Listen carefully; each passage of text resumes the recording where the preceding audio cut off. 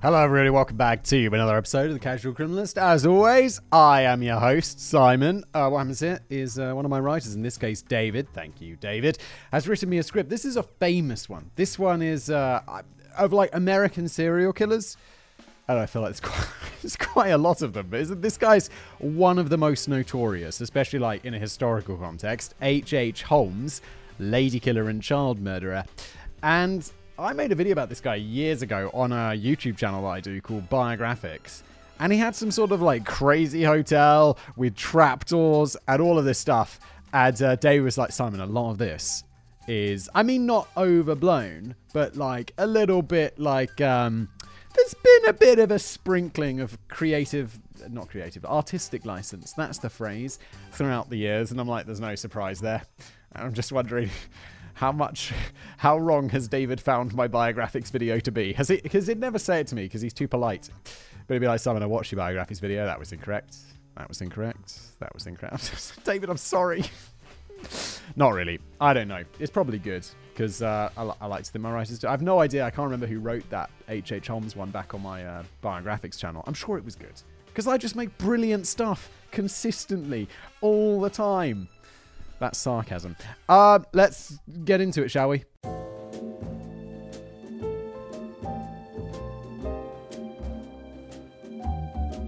Detective Frank Geyer stood in the dirt cellar of number 16 St. Vincent Street. The smell of rotting flesh hung in the air. Taking the shovel he had borrowed from next-door neighbor, he began to dig with a sense of dread mingled with resignation. He knew exactly what he was likely to find. Frank Geyer was a 19-year veteran of the Philadelphia police force. He was no stranger to murder. Age 42, the stout figure, sharp, serious eyes, thinning, slicked-back hair, and a large, bushy moustache partially occluding his bitter scowl, he sank the shovel into the loose soil of the cellar, working steadily, quietly, along with his thoughts. Dirt sprinkled his dress shoes and the cuffs of his tailor-made trousers. All I can think of there is like, how would he hear? Why would he be alone with his own thoughts? Why is he not listening to a podcast? Why is he not listening to the cat when he's digging for bodies? When's a better time to listen to The Casual Criminalist and tell your friends who also dig for bodies about The Casual Criminalist? Maybe you shouldn't. Maybe you've... I don't know. Do people who like work in the police and mortuaries and stuff go home and listen to true? Probably not. It's not like I go home and... No, I do watch documentaries. Oh, so maybe they do. Maybe they do. It was the summer of 1895. Oh, that's why he's not listening to podcasts. Okay, I see. Historical context. For 8 months, Frank had traced the movements of Dr. Henry Howard Holmes across the United States and into Canada. Frank was on the trail of the 3 missing children of Benjamin Pitezel. Pitezel. Thanks for the pronunciation, Guy David. I'll do my best to remember it throughout the rest of this episode. A man who had been murdered. Well, he's just been murdered, so he's probably not going to come up again. Woo! Well, that's really morbid, isn't it, Simon? He's dead, and that's his only thing in the historical record, and you're celebrating that. You psycho. After the murder, 3 of Pidezel's 5 children were said to be in custody of H.H. Holmes, their exact whereabouts unknown. Frank had been assigned to find them, and Frank was very good at his job. The detective had arrived in Toronto, where he spent 8 days searching for signs of a house that H.H. Holmes may have rented. It was then he received a tip that the house down on St. Vincent Street had been rented by a man fitting Holmes's description. Ah, the past. Whenever you rent it, it's like, here's a giant contract you have to sign. I'm going to need a copy of your ID. Going to need a bank statement. It's like, what? Okay. And then you go around to buying a house. And it's like, oh my God, I didn't even know I had 6 forms of ID. He was said to be traveling with 2 young girls. No word was said of the little boy who was also missing. Months earlier, in late October 1894, a neighbor, Mr. Reeves, saw Alice and Nellie Pietzel sitting on the veranda of 16 St. Vincent Street. Nellie clutched a wooden egg that opened at the top, launching a spring-loaded toy snake out of it, much to the young girl's amusement. That sounds like a good toy. I'd get my kids one of those. She'd love that. The boy's too young. He'd just be terrified of it, because he's a coward. Holmes had borrowed a shovel from Reeves, saying that he wanted to dig some furrows in the dirt cellar in order to grow some potatoes. I'd be like, if he asked me this, I'd be like, what is a furrow? God, my vocabulary is so bad sometimes. I'm like, how? I'm like relatively educated, but my vocabulary is appalling. I'm not as educated as David. because David's email handle is Dr. David Baker, and I'm like, David's a big brain. The shovel which Holmes had borrowed was the same tool that Detective Frank Geyer now clutched. There was no sign that any potatoes had been planted in the cellar. Uh-oh. How do you grow potatoes in a cellar? What are you up to? Potatoes need light to grow. That's how plants work. I can't believe the first question is, what's a furrow? My question would be like, mate, this is 1895. You're not going to get some hydroponic going in your basement. What are you talking about? As Frank continued to lift the dirt out of a recently disturbed patch of earth, the stench of putrid flesh only got worse. It became overpowering. Whatever or whomever was buried down there in the dark cellar had already become badly decomposed. The decay was worsened by the summer heat. Digging down to the depth of only 3 feet or 91 centimeters, Frank discovered a bone belonging to a small human being, a young girl's forearm. Continuing to excavate the scene more gently now, as not to damage any further remains, Frank uncovered the frail bodies of Alice and Nellie Pietzel. They had been stripped naked, and each of them lay on their sides, facing each other in the fetal position. Some accounts claim that Nellie's feet had been cut off, so the girl could not be identified by a club foot. Other accounts attest that the bodies were interred in the cellar, completely intact and whole. Ah yes, 1895. The problem is this was 130 years ago. So basically, you do get these things where it's like some accounts say this, some accounts say that. And it's like, do we know which one's correct? No. There's like no primary evidence for this. And you're like, okay. The past, everybody. The bodies of the 2 girls were indeed in an advanced state of decomposition. Tiny red worms infested their shallow grave. Their skin and vital organs had already begun to liquefy in the damp, malodorous earth. There's another big brain word. I know what malodorous means. You know when you read words and you're like, I know what that means, but it's a word that I just never use in casual conversation, and I wish I would. Because when you meet someone who uses big words, you're like, yeah, I at least I am. I guess you could also have when someone's using them and you feel like they're purposefully using big words, then you're like, well, you're a bit of a prick. But if it's just someone who's using the correct big word, where it's like, they're not like, oh, like this. They just use the correct word without even thinking about it or trying to sound smart. I'm always like, I'm a little bit jealous of that because it makes you look so clever. But then it's like, if I tried to use words like malodorous, everyone would think I was a prick because it would be blatantly obvious that I'm trying really hard to sound smart. So I just don't try. Anyone else feel that? Is that just me? Is that a weird quirk about me? I sometimes wonder if other people feel like these same things. Let me know in the comments if you're watching on YouTube. Oh my god, we were talking about something really horrible and I just took it aside to a comedic aside. It's not really appropriate. When later called upon to identify the bodies of her children, what remained of their flesh was blackened and falling off, and Carrie Pietzel could only identify Alice by the thick braid of her hair. Oh my god. Oh my god. This is not nice. Some accounts claim that H.H. Holmes murdered the girls by forcing them into a steamer trunk, whereupon he pumped it full of noxious gas with a hose in order to asphyxiate the girls. H.H. Holmes, you're up to some proto-Nazi shit, you weirdo. Other accounts, there's not proto though. I used that word and I'm like, I'm pretty sure I'm using it correctly. Maybe I am a big brain, although it's not that complicated of a word. Other accounts simply state that H.H. Holmes had poisoned the girls by slipping essence of nightshade into a mixture of other deadly toxins into their food. Dr. Holmes, after all, for some years had run a pharmacy. He knew what he was about. H.H. Holmes had attempted to burn the clothing the girls were wearing at the time that he murdered them, but he had packed the delicate bundles of cloth too tightly into the small metal chimney, and large scraps of their clothing survived. Holmes also appears to have made no attempt to destroy or remove Nellie's snake egg contraption from the home, and several short notes that the girls had written to their mother. Uh-oh. Come on, dude. Everyone knows this. Anyone who's burned a book, and I've burned many books in my life, knows that you've got to ruffle the book up. You can't just put a book on a thing and set it on fire. It's not going to work. It's too thick or dense or whatever. You have to tear it up and crinkle the pages. That's how you burn books. It's useful information there for the next time you're burning books. These belongings were discovered by Frank Geyer and packed away into evidence. After murdering the 2 young girls, Holmes abandoned the 16 St. Vincent Street house and disappeared. When another tenant moved into the house, they could not bear to go down into the cellar or use it for storing anything due to the terrible smell which hung in the air, refused to dissipate, and only grew stronger. One, they just relaxed. It smells like there are bodies decomposing down in the cellar, love. And the wife's like, I don't know, let's just not use the cellar. It's like, well, we rented this house and it's got this big cellar. I thought we could grow some potatoes. Oh, don't worry about it. If my smeller smelled like rotting bodies, I wouldn't call the police. I'd call a handyman and be like, hey, can you ever look down? It smells like something's rotting down there. Can you go down there? Maybe we can damp proof it. Maybe we could do something like that. And he'll go down there and be like, mate, let's call the police, because either you've been burying bodies down there or someone else has. And I'm guessing it's someone else because you called me to investigate the smell. Which, unless you're very self-sabotaging, would be, why are we going so deep into this story? It's not necessary. But that's what I'm saying. I wouldn't call the police. I'd just be like, what's that smell? That sounds like something a builder needs to fix. And then I'd get arrested. And they'd be like, were you trying to cover up crimes? It's like, no, I wanted to use my cellar. I wanted to put like little wines down there. Maybe like a sofa. I don't know. What do people convert basements into? I wanted to make it into a man cave. I'm not trying to cover up crimes. With the discovery of the bodies of Alice and Nellie Pietzel, Frank's job was not yet finished. He set about locating the whereabouts of the little boy, Howard Pietzel, just 8 years old, who some weeks earlier had been separated from his sister. Using oblique references to Howard in the letters that Holmes had periodically... Come on, Simon, get it together. It's 8:30 on a Monday morning.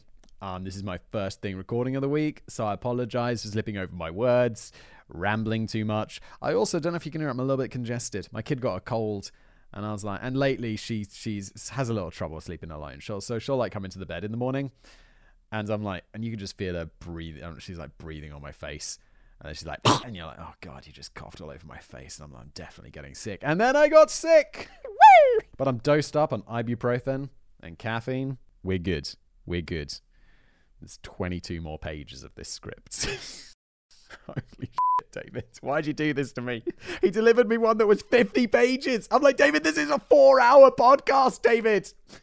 Why? Using oblique references to Howard in the letters that Holmes had periodically sent the boy's mother, and using witness testimony from Toronto neighbours who had spoken with Alice and Nellie, Frank determines that Howard Pietzel was allegedly attending school in Indianapolis, back in the United States. Frank gravely doubted that this was actually the case. Yeah, he's not back at school. It's like, where did he go? Oh no, I didn't bury him in the basement with the other children. He went off to finish school in the United States and no one's ever heard from him again. How about we just dig a little bit more in the basement? Let's just dig around that little basement a little bit more, okay? After arriving in Indianapolis, Frank spent weeks dropping by almost every rental house in the city, roughly 900 houses in total. He was looking for any sign that H.H. Holmes and a small boy had been there. Finally, Frank alighted on the suburb of Irvington. Alighted is another one. They say it on some undergrounds, London Underground tubes. You'll like be riding around and they'll be like, change here for Elephant and Castle line or whatever, this normal Elephant and Castle's not a line, it's like a stop where I used to live actually. There'd be like these lines, and then some of them it's like a light here for Sloane Square, and you're like, what is this, a light? Does that mean change? And it does. Just some of them say a light, and I had no idea. I must have been like 20 years old when I finally Googled a light.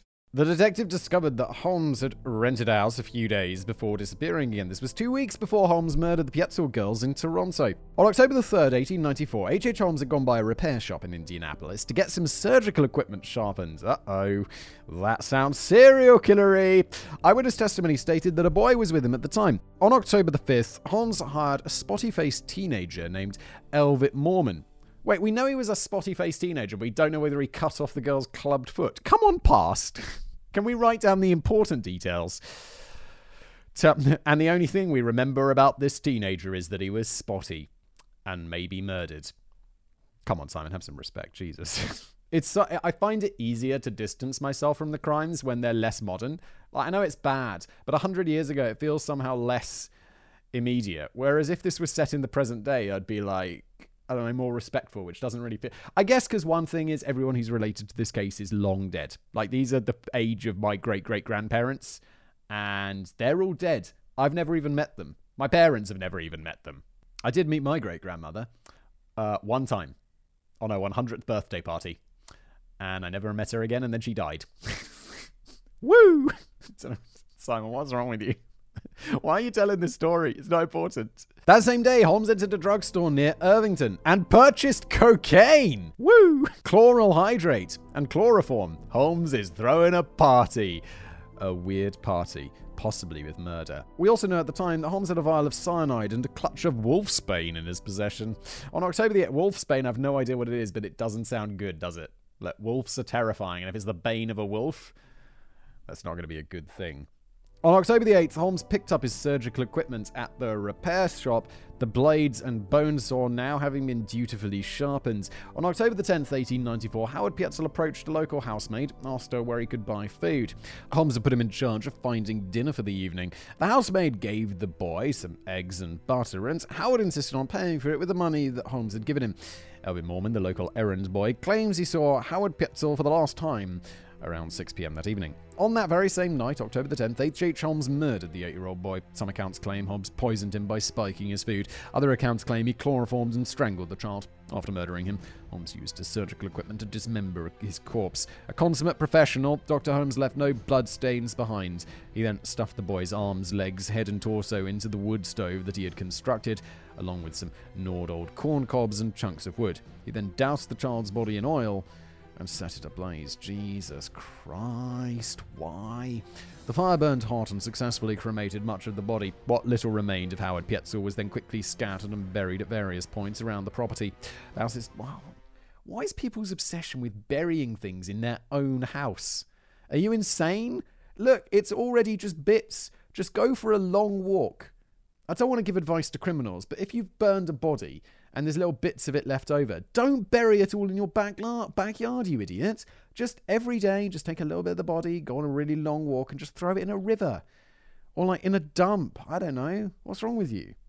Or just keep doing this so it's easier for you to get caught. The house's caretaker, Peter Irelands, later said that the stench of the remains grew so bad that he just covered the whole house with lime powder because he couldn't locate the exact source. On the same night as the murder, Holmes swiftly left the house for the train station, where he arrived at 9 p.m.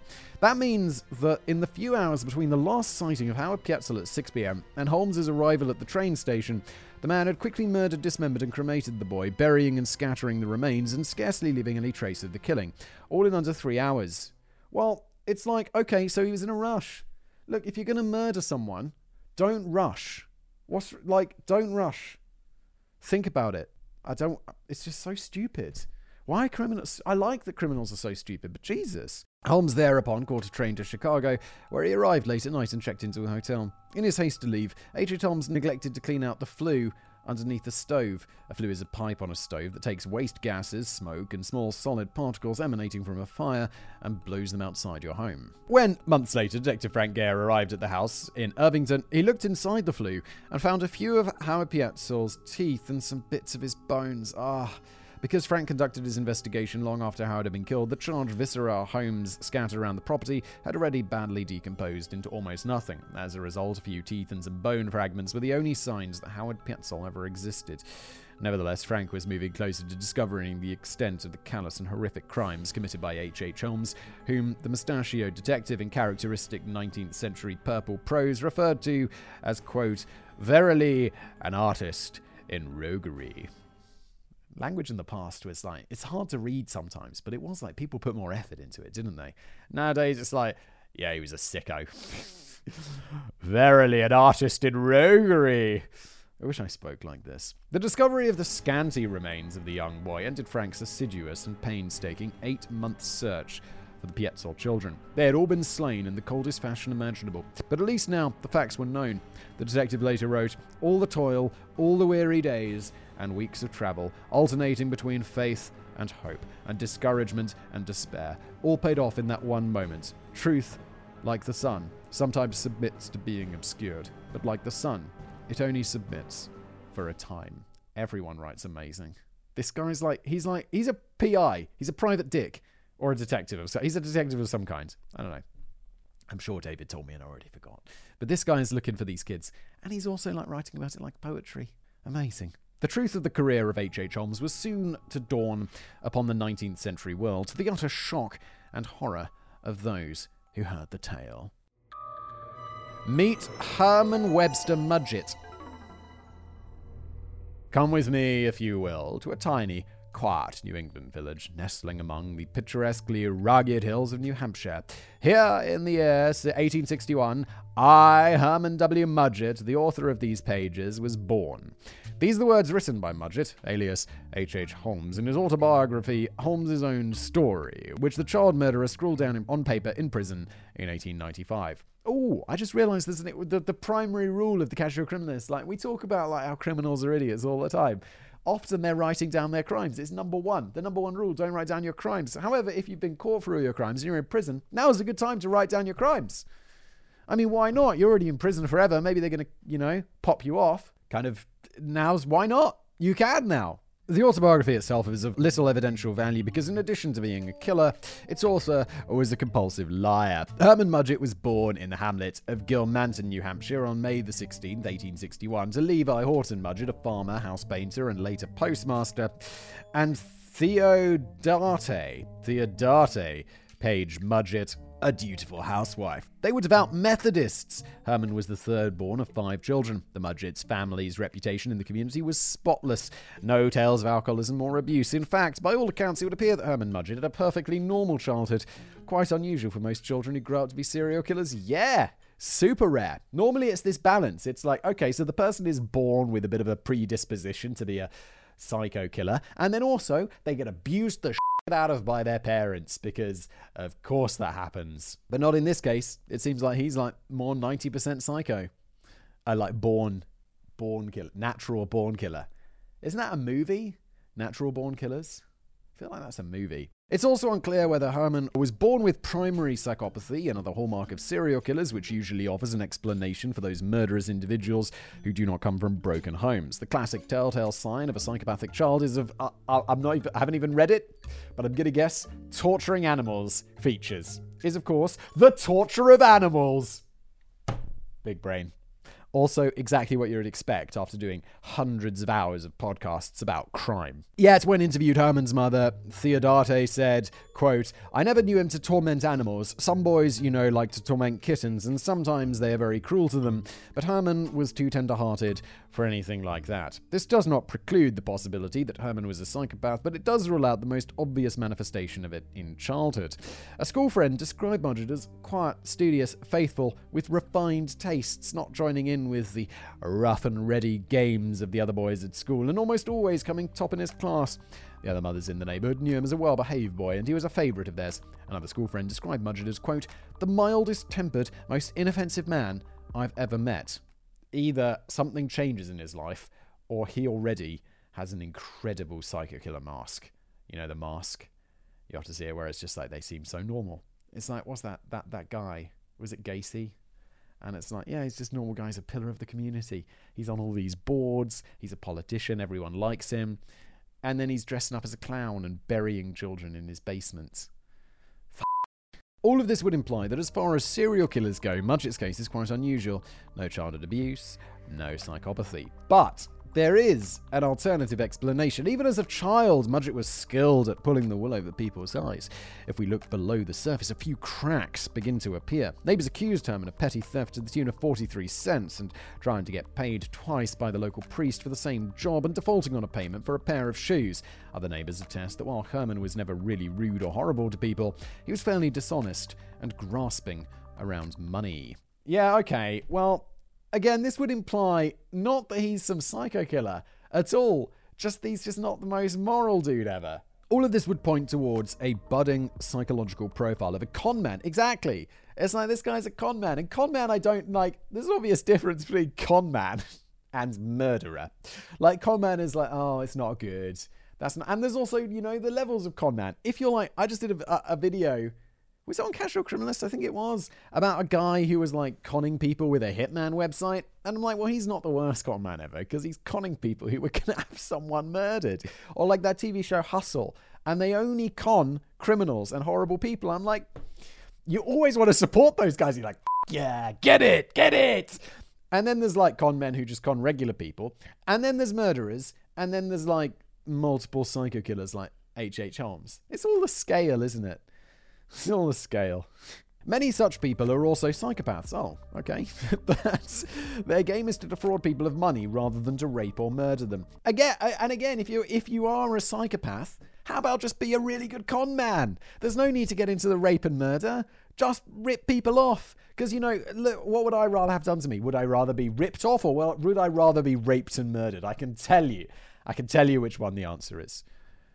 It's to be con. Such a profile would fit Herman Mudgett quite well. Clean-cut and inoffensive on the outside, and on the inside compulsively driven to deceive and steal whatever he could. Herman Mudgett was born wall-eyed, with his left eye always straying to the side. As such, Mudgett rarely looked at people in the eye when he spoke to them, heightening the impression of shiftiness and duplicity. He was also something of a loner, not keeping any close friends amongst the other children. In his autobiography, Herman Mudgett claims that two older boys who were bullying him dragged him into the local doctor office to show him a human skeleton. Rather than be frightened, Herman said he was fascinated, and this drove him to want to enter the field of medicine. While much of his autobiography is nonsense, this particular story is a ring of truth. When Herman was 16, he met Clara Lovering of the nearby town of Loudon, New Hampshire.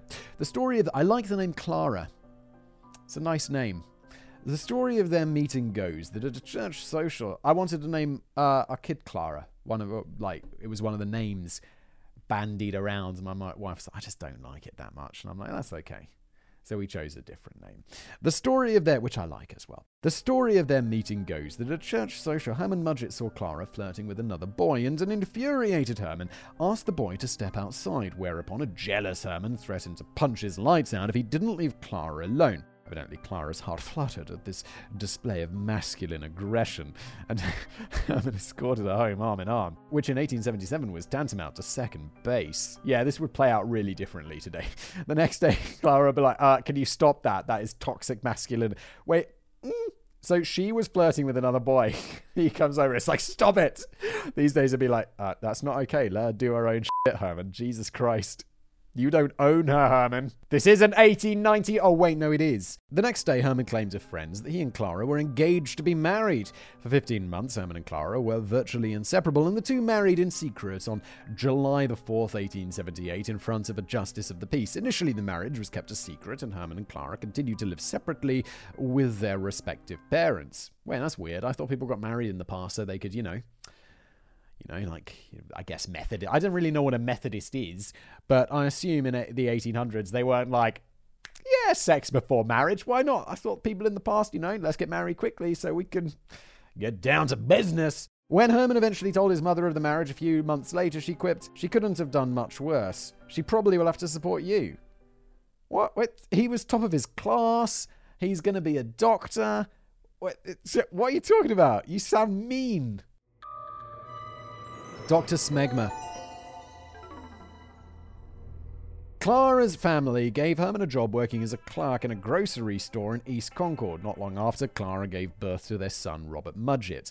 At the time, Herman's salary meant that he could not even afford to keep a household for his family, so Clara and the baby continued to live with her parents. But Herman's ambitions were to become a medical doctor. In 1879, Herman quit his job at the grocery store and returned home to Gilmanton to study under Dr. White, a Civil War Army surgeon in his late 60s. There he performed numerous dissections on cadavers with the good doctor.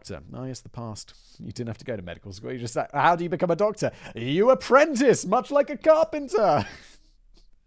I like it. I do generally, I think apprenticeships are super underrated. But for medicine, I feel like there should be some, solid book learning going on. After a year's apprenticeship in 1880, Herman Mudgett left Gilmanton to formally study medicine at school in Burlington, Vermont. Okay, well, there you go, on Dr. Wright's recommendation. Brilliant. While at medical school, Herman stayed at a boarding house with a roommate named Fred Ingalls. Herman asked Ingalls not to tell anyone he was married. Ingalls raised an eyebrow, but agreed to keep it a secret. Herman Mudgett then promptly started hitting on the landlady's daughter to the point that people whispered that they were going to get engaged. This pissed off Fred Ingalls, and he told everyone that Mudgett was already married, ruining Mudgett's chances of bedding the girl. A little later, Herman caught Ingalls using his moustache wax without his permission, and it infuriated Herman beat the living shit out of Ingalls, giving him 2 black eyes and a scratched up face. Holy shit. Can you imagine? It's just like, hey mate, how's it going? Yeah, I'm sorry I told everyone you were married and caused this big scandal.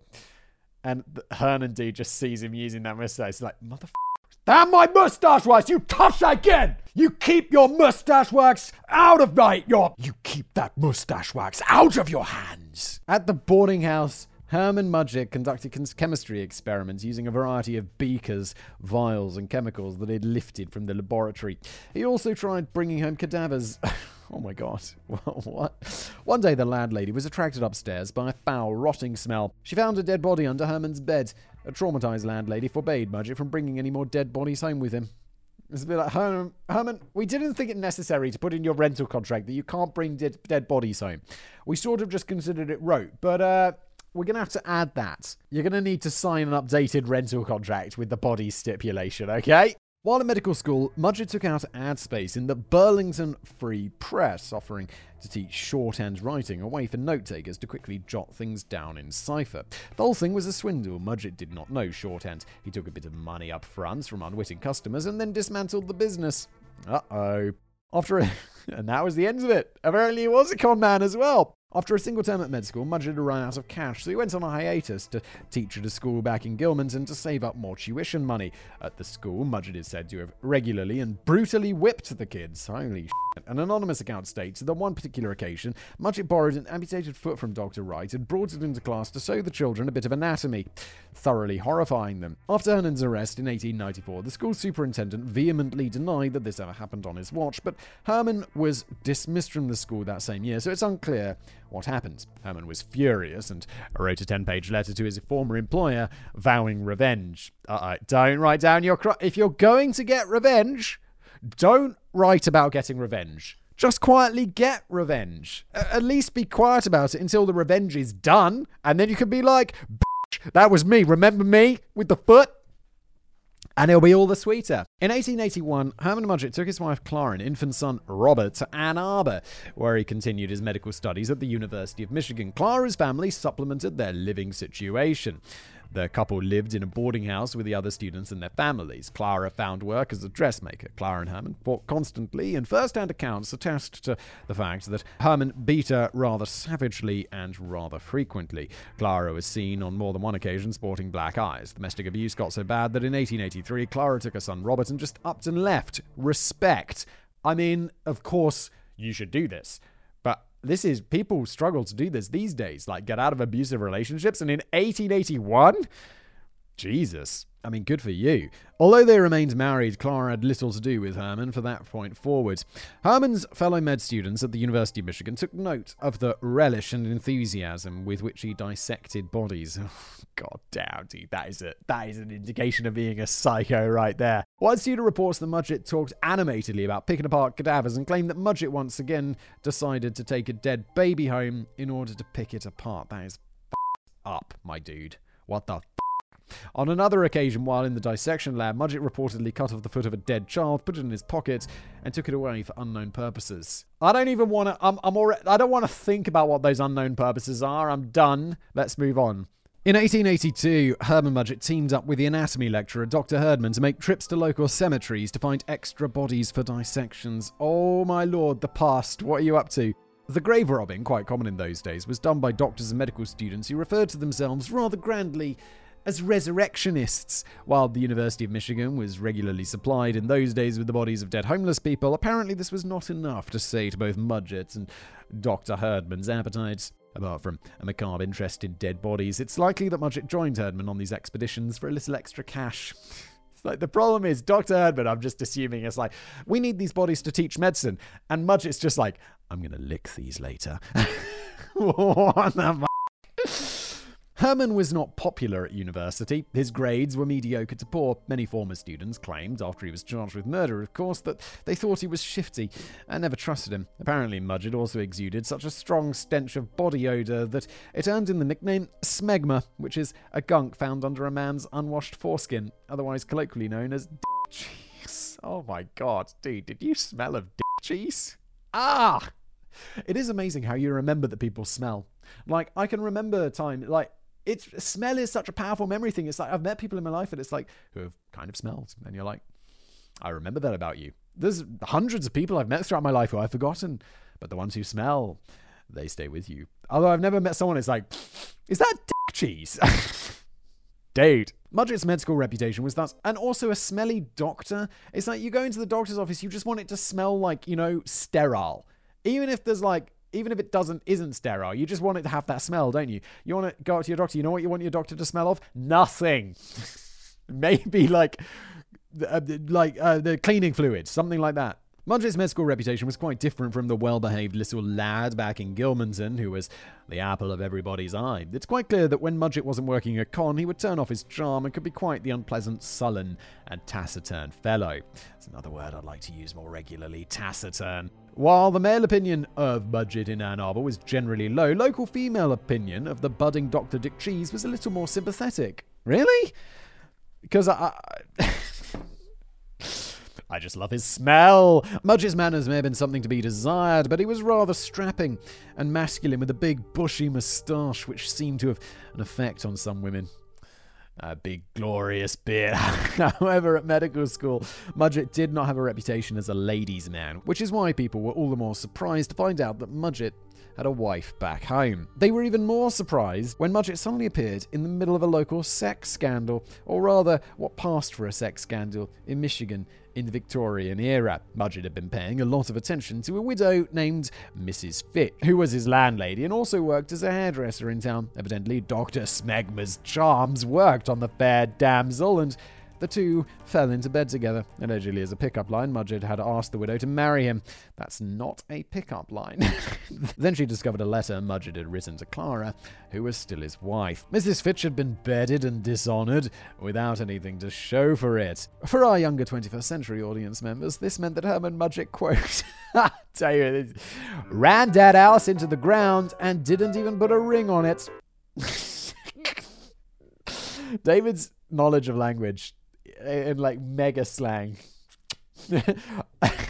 A paragraph ago, using what's that word? Taciturn. A few things are more disgraceful for a Victorian lady than getting her undercarriage serviced outside of the institution of marriage, so Mrs. Fitch sued Herman Mudgett for breach of promise to regain some semblance of her honour. Mudgett flatly denied that he had ever promised to marry the woman. If her allegations were true, as a punitive measure, the University of Michigan would not have allowed him to graduate. They couldn't in good conscience allow such an immoral, womanizing snake in the grass into the medical field after all. Such, at any rate, were the morals of the time. Mudgett's reputation as a sexually disinterested loner during his time in med school served him well. Most of his colleagues regarded Mrs. Fitch's allegations as a joke. The grave-robbing professor, Dr. Herdman, defended Mudgett before the faculty. Ultimately, Herman was acquitted. However, at his graduation ceremony in 1884, Mudgett walked up to Dr. Herdman, shook his hand, and promptly told him Mrs. Fitch's allegations were true. What, just to be a dick? He's like, congratulations, Dr. Holmes, you've just graduated. Oh yeah, now that I've got this medical degree, it was all true, you idiot. What a dickhead. Herdman was shocked and affronted. He later went on to accuse Mudgett of trying to steal several valuables from his house. When Mudgett later wrote Herdman for a recommendation to become a medical missionary in Zululand, Herdman refused. Shocking. For reasons best known to himself, 5 months later, Mudgett ran an announcement in the local paper that he had indeed won an appointment to go to Africa, perhaps just despite his former mentor, perhaps just because that is what compulsive liars do. In reality, Mudgett just buggered off back to New Hampshire. Mudgett's vaccine mandate. Herman Mudgett spent the summer of 1884 in New Hampshire with his parents. In the autumn, he moved to the town of Moores Fork in New York State, where he worked as a doctor and moonlighted as a science teacher at the local school. Holmes told everyone in Moores Forks that he was unmarried, and he proposed marriage to at least 2 women during his time there. Bit of an MO for you, is it, old Holmesy? One such woman had an ailing father who was Dr. Mudgett's patient. He died under suspicious circumstances. The body was scarcely cold when Mudgett proposed marriage to the woman who had just received, guess what? A sizable inheritance. Shocking news. Neither marriage proposal went through. Mudgett also formed a friendship, heavy quotation marks there, with primary school teacher Minnie Everett and started taking quote-unquote French lessons from her in his spare time. After a few months, Everett broke off all association with Herman, claiming that, quote, there is something lurking in that man's character that time will reveal. I do not like him. I firmly believe that he would commit murder. Oh my god. Okay. She censors his dark soul. Not even joking, he has a terribly dark soul. This statement is often quoted in biographies of Dr. Dick Cheese, but I find it a bit too on the nose and prophetic. In all likelihood, the quote is apocryphal, or at the very least, said by Everett in retrospect after his arrest. In all probability, Mudgett's friendship with Everett broke down for other reasons, like a sullied romance or broken engagement, for instance. Yeah, I mean, that just sounds more likely, doesn't it? The fact that she's it's a bit too convenient. And when things are so long ago, the facts get mixed up. Like the Clubfoot baby, it's just not great records. Mudgett was also in the habit of screwing his patients. The townsfolk of Moores Fork circulated a rumour that Mudgett was treating two women for quote-unquote organic trouble, for which he employed some quote-unquote carnal methods. Dude. Also, how is this? He's like a smelly dude with a mustache. It's like, is it? And he's got like, I mean, I don't want to make fun of people with like, problems, but he stinks. He's got the mustache, which apparently everyone finds super sexy, and he's got the weird eye problem where he just looks off to the side. Like, is this guy such a catch? Everyone's like, yeah, you can fix my organic trouble with your carnal methods. Weird. In addition to being a womanizer, Mudgett made himself quite unpopular in the town by being a deadbeat and a fraud. He would constantly buy things on credit and then blow off his debts. His landlord, Mr. Hayes, loathed him for neglecting to pay his rent on his luxurious house. It sometimes took weeks to even get a partial payment out of the guy. Despite the fact a doctor's wage was respectable and far above average, Mudgett had embarked on a career of criminal fraud. An outbreak of smallpox broke out in New York State in 1885. Oh no, we're not going to go here. He's not going to, fake vaccine people, is he? Mudgett got his hands on a case of vaccine and went about town claiming that he was appointed by the government and said the vaccine was not only mandatory, but it would cost 25 cents per shot. That's roughly $7 per jab in today's money. While even with inflation, this may not sound like much, Mudgett vaccinated pretty much everyone in Moores Fork, so it netted him about $1,000 or nearly $30,000 today. That would not fly in America today. People can get COVID vaccines for free, and they're like, nope! I guess back in the day, people took this more seriously because they could see smallpox ravaging people. Whereas today, people just die in hospitals and we don't see them. Maybe we should put them all out in public. No, let's not do that. That would be weird. But I mean, it's like, I don't want my kid to be vaccinated against polio. It's like, how about we take you to see some people who have polio? And see how they feel about that, shall we? The townsfolk were not impressed to find out that Mudgett had charged them for no reason, and from that point forward, he was persona non grata. One day, a man named Mr. Steele arrived in Mudgett's doctor's office. Steele was accompanied by a dying soldier. Steele explains that the man was dying a premature death because a bullet had been lodged in his torso years ago and had not been removed. However, the US Army doctors claimed the former soldier was dying of malaria instead. Those are two quite different problems. What this meant was that if the soldier died of malaria rather than a bullet, the soldier's family would not get a pension payout. Ah, really? They take away his pension because he wasn't killed by something from a war? How about, just novel idea here, when people have a pension, we pay it anyway. I like that idea. After the soldier died, Mudgett performed an autopsy on the man and discovered that the soldier had indeed died from an old bullet. Mudgett even removed 2 of the shattered ribs from the corpse as proof, but Mudgett refused to turn the evidence over to Steele unless he was paid a substantial share of the army payout that was due to go to the soldier's grieving family. Steele told Mudgett to get stuffed and fortunately managed to prove his case to the US Army by other means. Mudgett kept the soldier's ribs. Good for you, telling him to f*** off. By the autumn of 1885, Mudgett owed his landlord over $1,000 in rent, or over $30,000 today. Oh my god, landlord, what are you doing? Kick him out of the house. I know today it's really hard. If someone stops paying you rent, at least I think this is how it is in the US. I don't know how it is in America, but it's really hard to get rid of a tenant. And it makes sense because, I mean, sometimes it makes sense. If they owe you 30 grand, maybe it doesn't, and they're an obvious fraudster. But when a landlord stops getting paid, the landlord just loses money, but the tenant loses their house. And obviously there's a little bit of a power difference there. But this is 1885. Surely you'd just be like, get the f*** out of my house. And they'll be like, there's tenant protection laws. It's it's 1885, mate. What are you going to do? This is the past. It's the worst, remember? Now get out of my house or pay me my 30 grand. So he promptly borrowed the money to purchase a train ticket to Chicago and left town. You had the landlord comes knocking the door. Hey, mate, just to remind you, you owe me $30,000 in 2022 money. And you're like, yeah, no, I'm definitely going to pay that. Listen, I've got to go see a friend in Chicago, which is really far away. Can you lend me the money for the train? Yeah, sure. No worries. We'll just add it to the 30 grand in 2022 dollars that you owe me. So, I mean, maybe this landlord deserved it. Mudgett drifted around Chicago in the winter of 1885, living large and quickly spending his money on women, sharp suits, luxury apartments, and expensive champagne. It was also around this time Mudgett started wearing his signature high-crowned bowler hat. When Mudgett was broke, he took a large wagon and headed east again. He got as far as Norristown, Pennsylvania. Running low on cash, Mudgett had to sell off all of his possessions, his wagon, and both of his horses in order to buy food. He burst at a local police station, saying that he was going to kill himself because he was starving. The police took pity on him, gave him a bit of grub, and then let him sleep in a prison cell while he found a job. I hope he became familiar with that prison cell, because I think that's where you're going to go. I mean, in the end. Well, we know it because he wrote his autobiography in prison, didn't we? Spoiler alert. Due to his medical experience, they found a job for him as an orderly in the local insane asylum. By all accounts, Mudgett did a decent job, except he was no longer calling himself Mudgett. He told the police and his employers that his name was Herman Howard and that he was from Texas, and his father had been a colonel in the Confederate Army during the Civil War. Mr. Howard, aka Mudgett, detested his work in the insane asylum. To be fair, that is not unreasonable. In the late 19th century, madhouses were extremely unpleasant places. They were little more than jails to lock up the mentally unwell, giving them little to no treatment, medication, or palliative care. They were underfunded, unsanitary, and the patients were kept in cruel and deprived conditions, yelling, babbling, fighting, and self-harming in an environment that was functionally a fresh pit of hell. I can imagine this must have been a disturbing life, even for a member of staff like Mudgett. Writing in his autobiography, Mudgett said, quote, "So terrible was it that for years afterwards, even now sometimes, I see their faces in my sleep."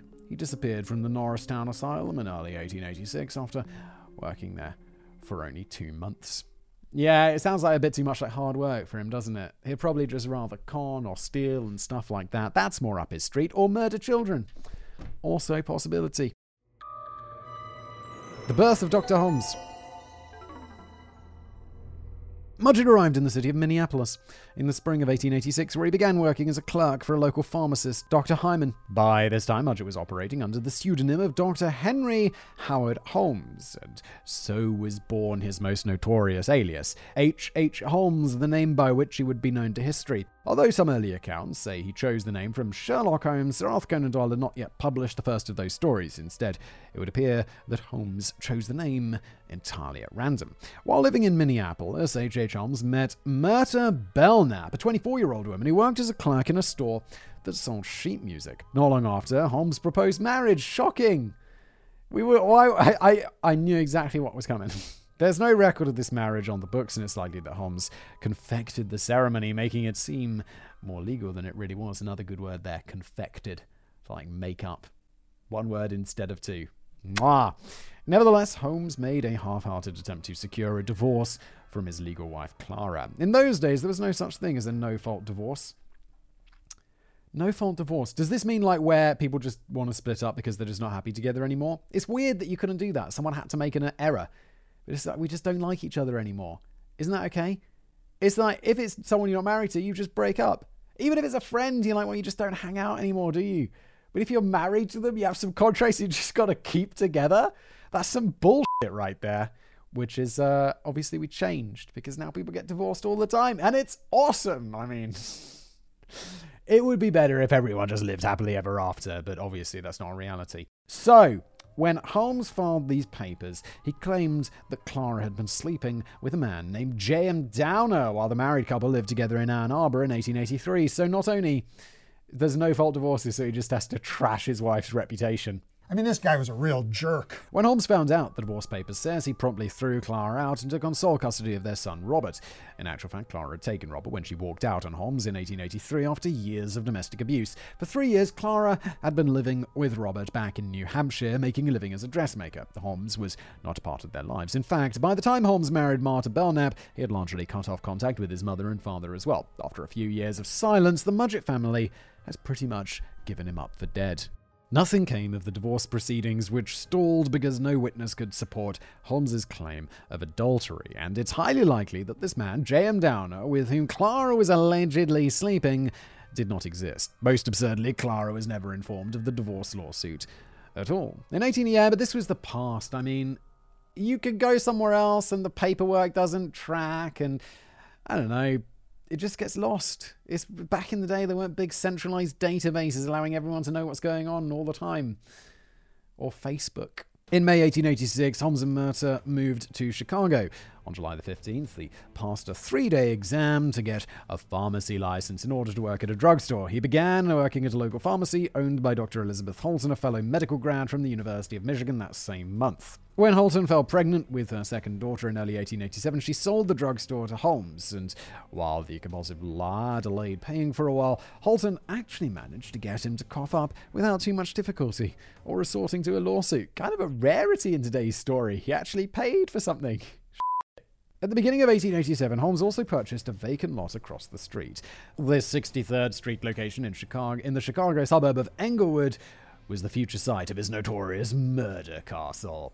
Over the course of 1887, Holmes took out loans and sought investors for the building, which was to house shops on the first floor, rented apartments on the second floor, and a hotel on the third floor. He's seeking out investors. Again, this is like, if there was any sort of paper trail today, people were like, wait, isn't this the guy who keeps running away and changing his name because he can't pay his debts? But in the past, people were like, yeah, sure, I'll give you some more money, old Holmesy, no worries. Holmes chose a good time to get involved in real estate as the population of Englewood exploded from just 2,000 people in 1880 to 50,000 in 1890 due to the suburb's absorption into the wider city of Chicago. Construction at the castle began in August 1887. The first and second floors were in operation within months, and Holmes moved into one of the apartments with his second wife, Murter, in early 1888. Holmes also set up another drugstore on the first floor, selling the Holton business he'd purchased across the street. The hotel on the first floor wouldn't be finished for another 5 years. After construction was underway, Holmes transferred ownership of the property to his wife, Murter, and then to Murter's mother, Lucy, so Holmes could avoid having the building repossessed when creditors and investors came looking for him for the money. I don't think it works like that, at least it doesn't anymore. It's like, no, I used all of your investor money to buy this object, and then I gave the object to someone else, so it's now their object, and that person happens to be legally my wife, so what's half of hers is mine. I'm pretty sure the investors could be like, we're taking that back. I'm sorry, it doesn't work like this. You go to the bank, you take out a mortgage to buy a house, you give the house to your wife, and you're like, what are you going to do about it, bank? It's like, well, we're going to sue you, I'm bankrupt. And then your wife keeps the house and you live in it. That doesn't happen. It doesn't work like that. Indeed, Holmes never paid iron and steel a dime for the materials used to construct the building, nor did he pay the architect who designed the damn thing.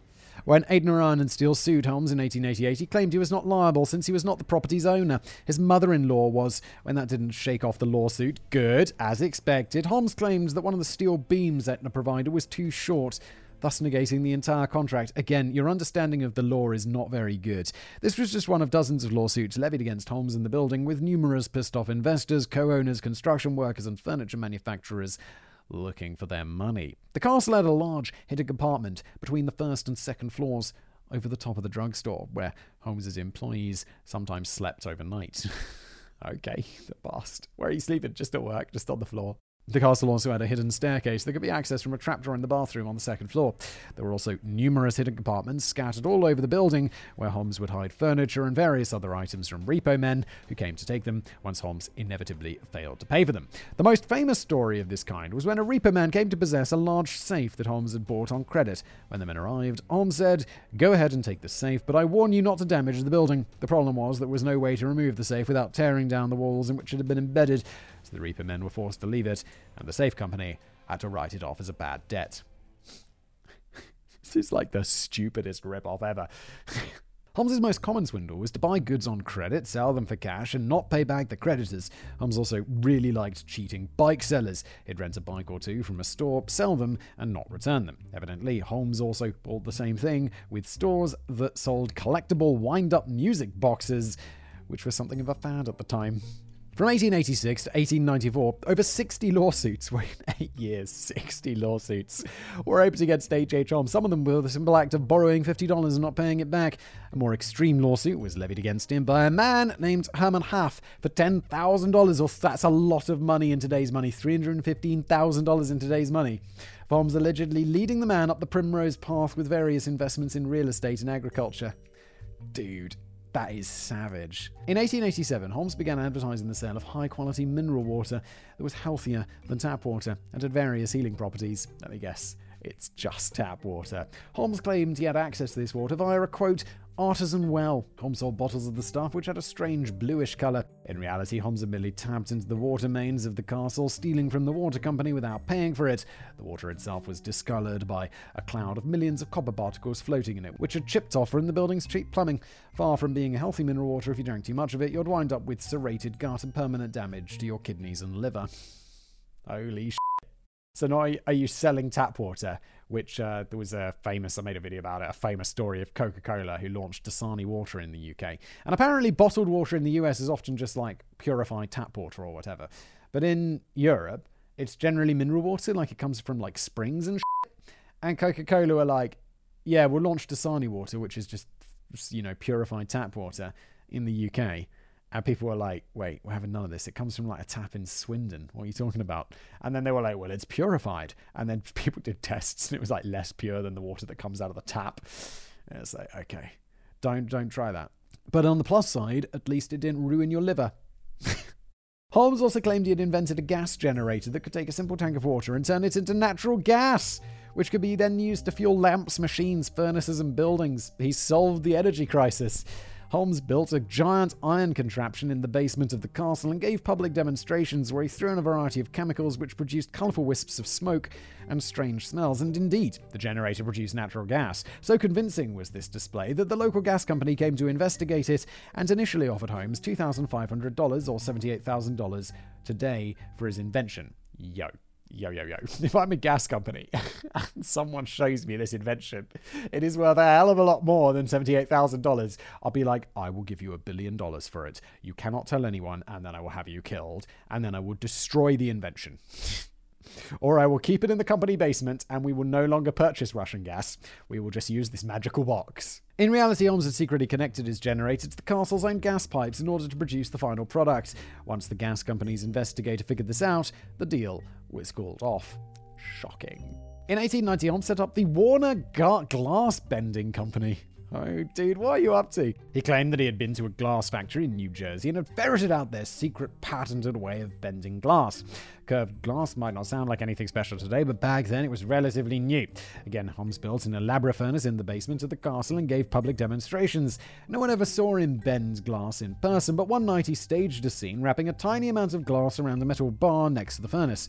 The next morning, he called 2 drugstore employees downstairs who saw the glass and were duly conscripted to tell all and sundry about it. Holmes promptly conned dozens of investors for several $1,000s without producing anything for sale. In 1891, Holmes bought into the ABC Copier Company, purchasing 50% of the shares for $9,000 or $285,000 in today's money. He has conned a lot of money from a lot of people to be able to purchase that. Like, where did he get nearly 300 grand from? I mean, cons, but were they so successful? He seems a bit shit at cons. Or rather, he got the shares but never paid any money for them. Of course he didn't. Holmes said he would pay the amount in cash once a real estate deal of his went through, but then he showed up with a promissory note saying that he'd pay the amount in 1 year, and he never did. The ABC Copier Company used a newly invented technology that mixed gelatin, glycerin, and water together to produce copies of books and drawings. Unusually for one of Holmes's wheezes, the technology was actually legit. But when Holmes took charge of the company, he did not manufacture or sell very many copy machines. Yeah, why would he? It's not they invented some revolutionary device.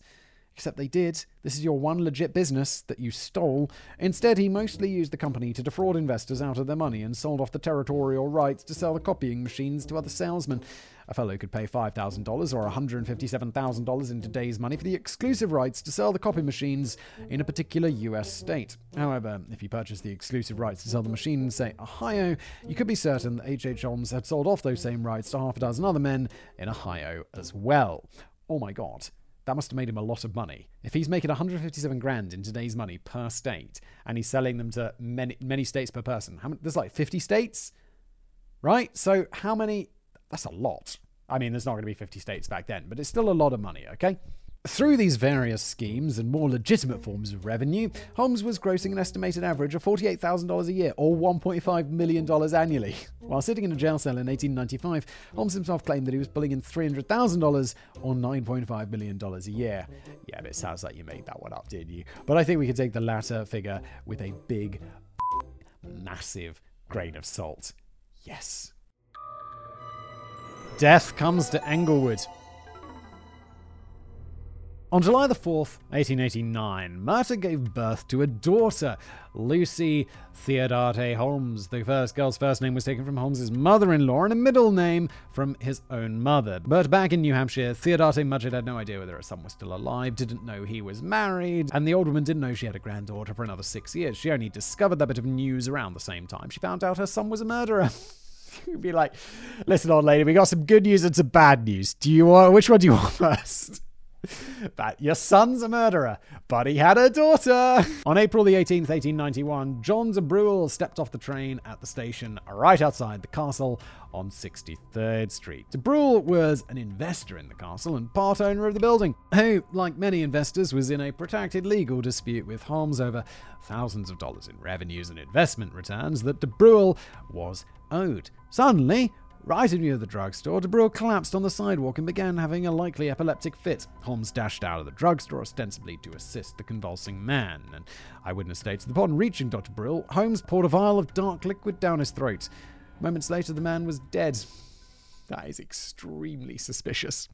The next two deaths at the castle, just brush that aside, it's cool, no worries, were, to put it lightly, troubling. Back in September 1889, shortly after the birth of Holmes's daughter, a man named Ned Connor, a jeweler from out of state, his 33-year-old wife Julia and their 4-year-old daughter Pearl, moved into an apartment at the castle. Ned began working at the jewelry counter at the drugstore. Julia and Ned fought bitterly and constantly, at one point with Julia threatening to take poison and kill herself. Meanwhile, Holmes got Julia a job working as a cashier in the drugstore and began having an affair with her almost immediately. In January 1890, Holmes convinced Ned to buy his drugstore, having cooked the books and inflated the store's revenue to look more profitable than they really were. MO again. Holmes also persuaded Ned to take out a bunch of loans and hand the money to him, which the conman promised to swiftly repay. And shockingly, he never did. In the meantime, Ned and Julia filed for divorce. In March 1890, Ned informed Holmes that he was divorcing his wife and leaving Chicago, and that he'd like to sell the drugstore back to Holmes since it wasn't very profitable. Holmes agreed to buy it back at a cutthroat price. Julia stayed on in Chicago, working at the drugstore and continuing to sleep with Holmes. Even convinced Julia to pay him $1,942, or $61,000 in today's money, for her to become a part owner of the drugstore, which the now divorced drugstore cashier had agreed to pay in installments. Naturally, the story of becoming part owner was a lie, and Julia was never legally made any such thing on paper. He's quite a good con man. Like, at first, he didn't seem very good at it, but now he's really raking in the money. Like, his con man game improved, which you'd expect it to when you practice at something. Julia and Holmes kept up their affair through 1890 and 1891, with Holmes feigning a paternal interest in Julia's 5-year-old daughter Pearl, whom Holmes allowed to play out in the streets of Chicago until well after dark. That seems like good parenting right there. In 1891, Holmes sold the drugstore again, this time to a fellow named A.L. Jones. Before the sale went through, though, Holmes sold most of the store's remaining stock to himself, hid it upstairs in the castle before selling it off privately behind Jones's back. Holmes retained ownership of the castle, or rather, his mother-in-law did. As an aside, in early 1891, H.H. Holmes was trying to have sex with Ned Connor's 20-year-old sister, Gertrude Connor, who had moved into Chicago from Iowa. But Gertie wasn't having any of it, and she rebuffed him. Probably because he smelled bad, had a weird moustache, had the squinty eye. Well, I don't understand why this guy's he's so successful. Like, at conning people, he looks weird, he smells bad. I'd be like, oh, dude, go away. And also, women love him. It's weird. Gertie moved back to Iowa to look after her dying mother. In July, it was actually Gertie herself who wound up dying a premature death from heart disease. According to multiple accounts, Holmes thought that this was hilarious. Holy shit. Dude, your sense of humor needs to work, my guy. Again, but it's like this, it makes him sound so unattractive. Like, humor's so important. It's such a nice thing. And then this guy's just like, he's weird. It's creepy. In September 1891, Holmes sued Julia for the remainder of the money she owed him for a false share of the drugstore business. Holmes assured Julia that the lawsuit was merely a formality, but Julia wasn't pleased and became increasingly distressed. She started to express her doubts about Holmes to various friends and acquaintances. On Christmas Eve, 1891, Julia helped some neighbors set up a Christmas tree in their apartment. She arranged to meet them the next day and never showed up. Uh-oh. Another resident in the building, Mrs. Crow, said that she thought she'd seen Julia heading out on Christmas morning.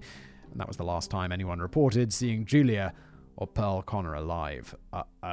Julia and Pearl were expected in Davenport, Iowa on December the 31st to attend the wedding of Julia's sister.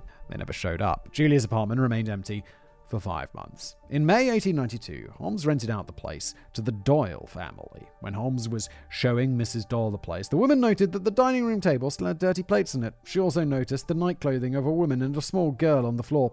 The bed sheets were in a disarray and had not been made. Mrs. Doyle also saw a doll known to be Pearl's. Holmes quickly kicked the doll under the bed. On top of the dresser, Mrs. Doyle saw a bunch of women's cosmetics. The drawers were still full of clothes. Come around this house if you want to move in. It's just not tidying up. It's amazing. The number of houses I've looked at, like, for renting or buying stuff, and you just go and it's like, you're trying to sell your house and you couldn't have tidied up just a little bit. Or you're trying to rent this place and you couldn't have phoned up the tenants and be like, yo, less dishes in the sink, guys. Because you're like, this is horrible. I don't want to live here. At this point, a slightly uneasy Mrs. Doyle inquired after the previous tenant. Holmes told her Julia had left suddenly to stay with a dying sister in Davenport, Iowa. Mrs. Doyle immediately thought to herself that no woman would leave for a trip, however suddenly, without taking at least a few of the toiletries which I saw on the dresser. Throughout 1892, Holmes continued to talk about Julia and Pearl as if they were still alive, and even feigned attempts to locate them once it was clear they were missing. In October 1892, Holmes wrote Julia's mother asking her whereabouts. The mother wrote back saying that she did not even know Julia was missing, and now she was extremely worried and upset. Surprise, surprise. Oh, she's buried in the walls or in the basement or wherever. Oh, god damn. Ned Connor, the ex-husband, didn't really care about Julia's disappearance or ask about his daughter Pearl. He merely assumed that a vindictive person like Julia was trying to keep him from seeing the little girl. That's sad. Holmes admitted in confidence to his lawyer that he had killed Julia Connor while he was performing an illegal abortion on her. He did not go into detail about why he also killed Julia's daughter Pearl. Dude, that is f***ed up. It's like, how did she die? I killed her when she was having an illegal abortion. And what about daughter, though? Oh, yeah, I killed her too. Just, dude. Either the abortion story is true and Holmes then murdered Pearl because she could incriminate him, or else Holmes murdered both Julia and Pearl simultaneously because his relationship with Julia had gone sour, or she threatened to expose his crimes. I absolutely think it's that. I don't think there was any illegal abortion. I just think he murdered them because he's a f***ing sicko. According to Holmes' later MO, he likely poisoned the mother and daughter, stripped them naked, dismembered and burned the bodies before disposing of the remains. This accords with Julia and Pearl's bed clothing being seen on the floor of their apartment and the rest of their clothes being in drawers. This also accords with the fact that years later, when police were digging up the basement of the castle, they found the charred bones of a girl, the limbs, head and torso broken into segments, estimated to be between the ages of 6 and 10. Pearl Connor would have been 6 at the time of her death. In May 1982, 5 months after the disappearance of Julia and Pearl Connor, a young blonde woman by the name of Emmeline Segrand began working for Dr. H.H. Holmes, Chicago's foremost entrepreneur and real estate developer, at his office at the castle. Not long afterwards, Emmeline began having an affair with Holmes. How can that... The women can't resist him and his stinky body. She did not live at the castle, but rented a series of flats down the street, never staying in one place for too long, at Holmes' instruction. One of Emmeline's landladies commented that she was often upset in the evening, staying out to quite late. Emmeline replied that a gentleman friend of hers, named Mr. Belknap, would take her out in his carriage. Belknap was the maiden name of Holmes' wife, Myrta, who at this point was living in the Chicago suburb of Wilmette with her daughter Lucy, and also Holmes when he wasn't working or sleeping at the castle. Okay, dude, what the f***? According to witnesses, Emmeline Segrand was infatuated with Mr. Belknap, would talk about him endlessly, and speak of how he's always buying her flowers and little presents, or taking her to the theatre, or going with her on scenic bike rides. Holmes in turn told some people that Emmeline was his cousin. He and Emmeline spent most days in each other's company, eating all their meals together in Holmes' office, which they had sent up from a restaurant on the first floor of the castle. In October 1892, Emmeline's actual cousin, a dentist named B.J. Segrand, came to visit her. Emmeline told the dentist of her impending marriage to one Mr. Phelps, another pseudonym used by H.H. Holmes. Emmeline said they'd been taking music lessons together. Emmeline's story about being on the verge of marrying someone seems genuine. In a tale as old as time, it would appear that Holmes had told her that he intended to divorce Myrta and settle down with her instead. Soon after, however, it appears that Emmeline began to have a change of heart. it must become clear at some point that Holmes had no intention of divorcing his wife. Also, people started to warn her about Holmes being a womanizer and a trickster. Emmeline, on her part, seemed to take heed and regularly went out of her way asking people what they thought of Holmes. Meanwhile, she was rumoured to be pregnant with Holmes's child. On December 6, 1892, Emmeline told a friend that she was going to spend Christmas with her family in Lafayette, Indiana. Her friend chided her not to leave Chicago permanently because, quote, Dr. Holmes could never get along without you. After a moment's reflection, Emmeline said quietly but with conviction, he could if he had to. This was the last time that anyone saw her. Okay, so she could have equally actually just left, or she could have been totally buried in his basement. Brilliant. On December 7th, 1892, H.H. Holmes printed some wedding announcement cards which proclaimed Emmeline Cigrand had married a Robert Phelps. He then sent them to Emmeline's friends and family, including the girl's parents. Nobody had any idea who this Phelps fellow really was. When some of them asked Holmes, he replied, "Oh, he's a fellow Miss Cigrand met somewhere. I don't know anything about him except that he is a travelling man." On December 8th, 1892, Holmes printed a wedding announcement in a Lafayette newspaper, again announcing Emmeline's marriage to this Robert Phelps. In one passage, what is this guy up to? Why is the trick he's trying to play here? In one passage of the announcement, Emmeline's move to Chicago is described as where she met her fate. This was meant to be reference to Emmeline meeting her husband. Oh my god, he means like fate, like she's dead. But one suspects Holmes took some sick pleasure at the phrase's double meaning. Emmeline, indeed, had come to Chicago and met her fate. Dude, don't subtly hint at your crimes. Bad idea. Don't do it. Don't ever subtly hint at your crimes. Just don't mention your crimes. When Emmeline's panic-stricken father wrote H.H. Holmes looking for his daughter, Holmes told him that Emmeline and Phelps had decided to move to England. A few months later, Emmeline's mother received a trunk full of her daughter's clothing with a typewritten note saying that Phelps had had enough money to buy her new clothes and she was jetting off to a new life in Europe. Why would you send the clothes back? Just get rid of the clothes. Why would you do that? It's just asking for trouble. When Emmeline's mother opened the trunk, she saw that her daughter's clothing had just been tossed carelessly inside. There is no record of any Robert Phelps of this description ever existing, or record of a Phelps migrating from Chicago to England with Emmeline, or to any other European country for that matter. Emmeline Cigrand's body was never found. It was likely dismembered, cremated, and scattered like all the others. The Devil in the White City. As 1893 approached, Chicago citizens started to get excited about the World's Fair. World's Fairs were cool. I think there are still World's Fairs today, but they're not as cool as they used to be. Like, whenever I make videos like this, it's like there's a World's Fair. They have all like these companies making technology that they think will be the future. Stuff comes from all around the world. I think World's Fairs were awesome. I don't know why they stopped being such a cool thing. I think there was one, like, someone, I made a video and I said the same thing, and someone was like, they do have a World's Fair. There's one, like, coming up in Dubai or some shit like that. And I looked at it. It just seemed to be like a bunch of corporate shilling. Like, not like cool corporate shilling. It's not like, General Electric's showing up there with, like, back in the day, a color television. And you're like, holy shit, it's in color. It just seemed to be kind of just lame companies with lame things. I was like, this isn't as cool as World's Fairs in the past. 6 months of exhibitions and entertainments held between May and October of that year. H.H. Holmes was no exception. He rapidly developed the third floor of the castle into a hotel to capture the bump in tourism. However, it seems Holmes had no real intention of having guests stay there. He just used the addition of a hotel to guzzle money from unwitting investors. Of course he did. Holmes bought furniture for the hotel rooms on credit and sold it without repaying. He used the cheapest materials and construction methods. One site inspector actually punctured a hole in the floor just by walking on it. Holmes sent him a bill for $75. Ultimately, the plan was to make thousands in insurance payouts by burning the whole thing down. Oh, that definitely sounds like, this guy's it's a crime. This guy does crimes. How is he not in prison? Using different pseudonyms, Holmes took out insurance policies with 3 separate companies in October and November of 1892. The payout ran to $100,000 or $3.5 million today. Dude, could you make it look more like you're doing an insurance scam? Why would random people take out, if you're not the owner of the property? I don't think some random Joe Blogs can go and take out an insurance property on my house burning down. That would be insane and, really set a bad precedent. So how is that allowed? The design of the third floor hotel was strange. Some closets had 2 doors, allowing someone from the adjoining room to sneak into the closet and burst into the room. The walls had hidden sliding panels. The doors to some rooms were covered with wallpaper so that stolen goods could be concealed in them. In January 1893, H.H. Holmes hired Minnie Williams as secretary and stenographer.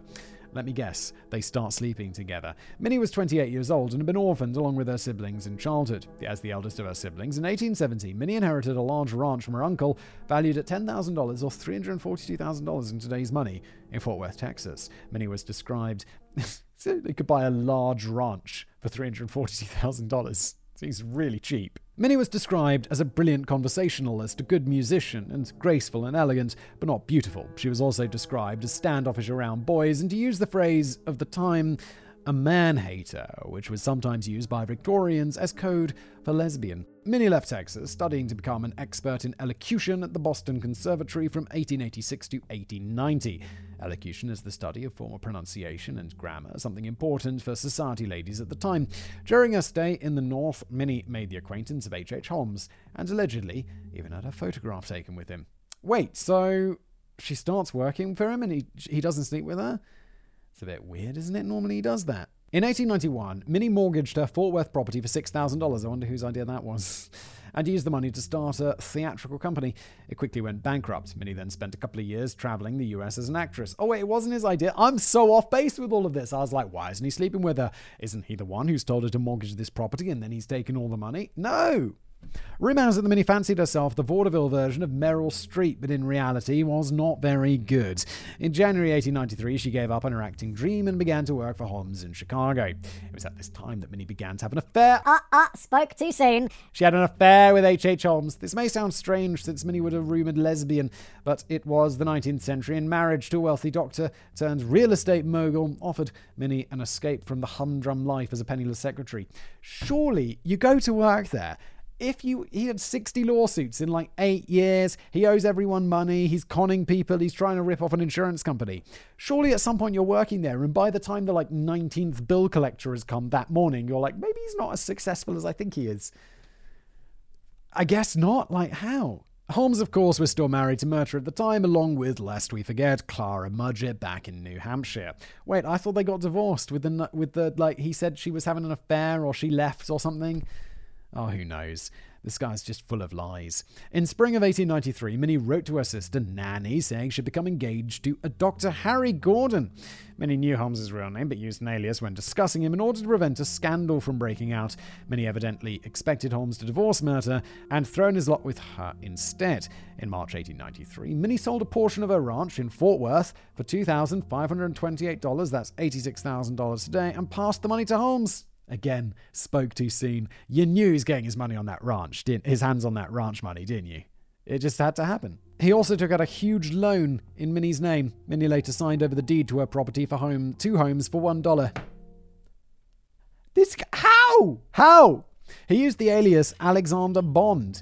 On June the 7th, Holmes and Minnie moved into an apartment on Wrightwood Avenue in Lincoln Park, registered as Mr. and Mrs. Gordon. There's no record of a wedding. Around the same time, Minnie's sister Nanny came to stay with them and enjoy the World's Fair. In a letter to their Aunt Lucy in Mississippi, dated July the 4th, 1893, Nanny Williams said she was enjoying herself in Chicago and that she liked Dr. Gordon very much. She told her aunt that tomorrow they'd be going to Milwaukee, then to Maine, by way of the St. Lawrence River. Then they would go to New York, where Nanny would look into studying art. Then they planned to sail to Germany by way of London and Paris. Nanny Williams said, "If I like it there, I will stay and study art. If not, I will return to New York in time to make you a visit before beginning my work studying there. Brother Harry says you never trouble any more about me, financially or otherwise, and his sister will see to me. I hope our hard days are over." End quote. There is some implication that Holmes actually forged this letter, but it's also possible that he convinced Nanny into thinking the road trip plans were legitimate. The last time anyone saw Minnie and Nanny Williams alive was on July the 5th, 1893. The method of murder is unknown, but given Holmes' MO, the sisters were likely poisoned, dismembered, cremated, and then scattered. Their remains were never found. Joseph Oker, landlord at the Wrightwood Apartments, saw the two sisters walking down Seminary Avenue in the morning. Holmes murdered both of them that night. On July the 6th, several property transactions were made in Minnie's name. The same day, Holmes took out another loan in Minnie's name for $6,250, $214,000 today. How is he not how are they not looking at this? These people disappear and die, and he's got all this money from them, and the police are like, seems fine. How? On July the 7th, Joseph Oker found that the Wrightwood apartment had been vacated, showing signs of a hasty exit. A steamer trunk full of Nanny Williams' clothing was abandoned at a Chicago shipping depot, and it was not claimed for more than a year until the police came sniffing around. After the murder, Holmes moved Myrta, his daughter Lucy, and his mother-in-law into the house he'd built in the Chicago suburb of Wilmette. This house was actually registered in the name of Minnie Williams. Myrta had no idea she was living in a house owned by her husband's slain former mistress. Good Lord.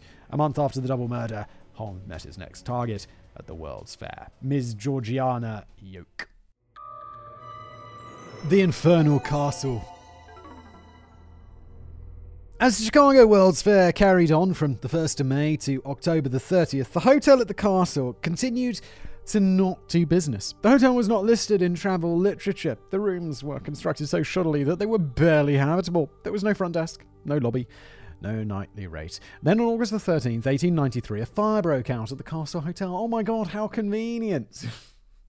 Let me guess, it's overinsured. The day before, Holmes had cleared all the furniture, books, papers, and valuables from the third floor. Had also removed the doorknobs and locks, a $75 porcelain tub, and all the marble sink basins. Holmes didn't even bother to try and make the fire look accidental. He merely claimed the firebug must have snuck in and deliberately set fire to the building. As successful as Holmes had been as a con man, defrauding 3 insurance companies all at once proved to be a bridge too far. Good. Finally. All 3 companies came down on Holmes like a ton of bricks and placed him under harsh scrutiny and 24-hour investigation. They threatened to arrest him for fraud. Holmes went into hiding, moving quietly between rented apartments and several hotels. He wore fake beards and elaborate disguises. As far as we know, Holmes did not collect a cent of the insurance money. In autumn of 1893, Holmes was living in an apartment when a man named Ben Pietzol, his 5 children, and a woman who identified herself as Minnie Williams, but who in fact was Pietzol's wife, Carrie. The purpose of this ruse was to convince people that Minnie was still alive, since her name was on several important business documents related to the fraud investigation. How sometimes Julia Connor was still being sued by Holmes's creditors, despite the fact that she'd been dead for 2 years. Oh my God, this guy's created so much paperwork, they just can't keep track. There's too many lawsuits against him. It's like, you know, that Simpsons where Mr. Burns is so sick that all of the diseases can't get through that door at once, so they all get stuck. This is like Holmes with lawsuits. He's got so many lawsuits, they're all just like, I don't know what's going on. Must be innocent. In January 1894, the Chicago police laid a trap for Holmes. One of 3 insurance companies sent a telegram to the fake address of one of Holmes's aliases saying that the insurance payout was approved and ready for pickup. Holmes showed up the next day and was confronted by the police. This is the easiest trick ever. Holmes immediately confessed that he had been using an alias when he took out the insurance policy on the hotel, but Holmes knew that in order for it to be prosecuted for arson, charges need to be laid within 1 year of the event, so Holmes was determined to play for time and skipped out. Really? The limit on arson is a year? That seems low. That seems very low. H.H. Holmes immediately fled for Denver, where he planned to sue a Colorado company for the wrongful death of Minnie Williams' brother, Baldwin. Naturally, Holmes pretended that Minnie was still alive and that he represented her interests. Holmes used the alias Mr. Howard, a nod to the famous outlaw Jesse James, who had also used that alias. While in Denver, he got married for the 4th time. Hey, why not? Why not? Let's get some money out of someone new. And apparently, again, the smegma dude, irresistible to the ladies. Georgina Yoke was 25 years old, tall, blonde, and considered ridiculously beautiful, except for the fact that she had somewhat oversized dinner plate blue eyes that some witnesses, journalists, and dime novel men went so far to describe as deformities. Yes, big eyes. How hideous. She was reputedly very charismatic and would win over pretty much anyone she met. A total Stacy. What is this? Is this... I think this is... Isn't this... David lives in Australia. I think this is Australian slang. There's another Stacy and someone. It doesn't matter. According to acquaintances, Georgina also had a reputation for sleeping around. She had previously taught at a primary school in Indiana and had famously saved the kids from a fire before rushing back into the school to save the class dictionary. Alright. Then Georgina abruptly left teaching and went to Chicago in 1893, where she worked at a department store, then a cloakroom, then another store, before running into Holmes at the World's Fair. I just don't get it. Is Holmes is he so handsome that people can overlook his smelliness? Weird. And his also just con man and murderous nature? The fact that people hang around with him say that he's weird? The conman told Georgina that his name was H.H. Holmes, but that he inherited in property from his uncle in Fort Worth, Texas, on the strange condition that he changed his name to Henry Mansfield Howard. Georgina bought this bullshit explanation. While she might be charming and she might be beautiful, but she sure is gullible. Holmes told Georgina not to turn up at the castle since he was being stalked by Myrta, who he said was his ex-lover rather than a wife, and given Holmes's marriage to Myrta was almost certainly a sham one, well, he's kind of telling the truth. As for their relationship, it would appear that Georgina idolized Holmes and followed him rounds like a puppy dog. Holmes seems to have been genuinely smitten with Georgina as well, or at least as far as a psychopath who discards women like tissue paper is capable of forming an attachment to anyone. They were married in Denver on January the 17th, 1894, with the witness being Carrie Pietzel, and she signed her name under the alias Minnie Williams. After ripping off the Colorado Mining Company for a settlement of $10,000, $342,000 today, Holmes, Georgina, and Carrie headed to Fort Worth, Texas. Just slide another enormous successful con into there. There they met up with Benjamin Pietzel, who did not know he was living on borrowed time. A chloroform cocktail. Benjamin Pietzel was, for all intents and purposes, Holmes's creature. A low-rent alcoholic, Dr. Watson, a two-bit con man, and an incompetent criminal. He was also, to his eternal credit, not a psychopath. And he loved his family. At the time of his death, Pietzel was 38 years old. He married his wife Carrie in 1878, and they had 5 kids together. Jeanette, always called Desi, was 15 at the time of their death. Alice was 14, Nellie was 12, Howard was 8, and the last boy, Wharton, was only a baby. Benjamin Pietzel had been described as awkward, scrawny, with a peach fuzz moustache. He was an alcoholic, had multiple run-ins with the law. He first came to Chicago in 1888 when he was fleeing a warrant for his arrest in Galveston, Illinois. In 1890, Pietzel invented a new kind of coal bin and rented out office space in the same building as Holmes's fraudulent Warner glass-bending company.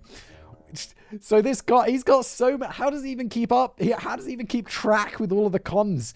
He must be writing them all down in some sort of book, which he shouldn't be doing because you don't write down your crimes. Rule number 1. It was there they met. Pietzel began doing odd jobs for Holmes and quickly became his bag man. Pietzel's name first appears on paperwork for the ABC Copier Company in 1893. Is the bag man the guy who, is that the phrase for, someone who's left holding the bag? Bag man sounds like, in my mind, it was the person who robs the bank and carries the bags, but I realize it might be the person who, signs the paperwork for the con, so when the police come, it's like, no, it wasn't me, it was the Pietzel dude. He's the guy behind it. Barney in How I Met Your Mother, the sign everything and think nothing job. It's like, Barney, what do you do? I sign all the paperwork for the company that the company doesn't want to sign. It's dangerous. Holmes almost certainly had Pietzel's help in torching the castle in August 1893. After the fire, Pietzel left without telling his wife for Terre Haute, Indiana, to hide out. He was arrested there in October, carrying $6,000 to $7,000 in forged banknotes. And he's also got just a forgery thing going on the side. What? It's about $225,000 today. In November, Holmes paid off Pietzel's bail and he was released, skipping his trial.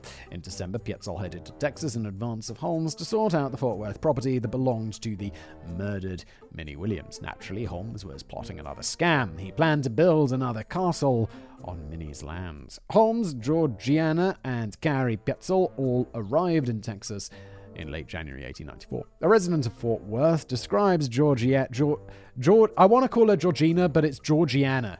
Sorry, Yoke quite favourably, but describes Holmes as an arsehole, a bit of a cad. Quote, except for habitual scowl, his face was not unattractive. That scowl, however, ruined him for me. It was a sneer at all the world. And I get that he's not unattractive, but he smells, and he does extremely well with the ladies, and he's just described as not unattractive. That's it, my dude. Holmes and Pietzel bought materials for the Fort Worth castle on credit, of course, and never paid. Of course, they initially paid construction workers for their services, but after a couple of weeks, they stopped, and most of the workers quit. Yeah, I mean, if you don't pay anyone at the beginning, you got to have that panic of, first paycheck, right? Where it's like, but once, a couple have come in, you're like, oh, it doesn't matter if it's a couple of days late. I know he's good for it. And then just gradually that comes like, oh my God, I haven't been paid in ages. I need some money.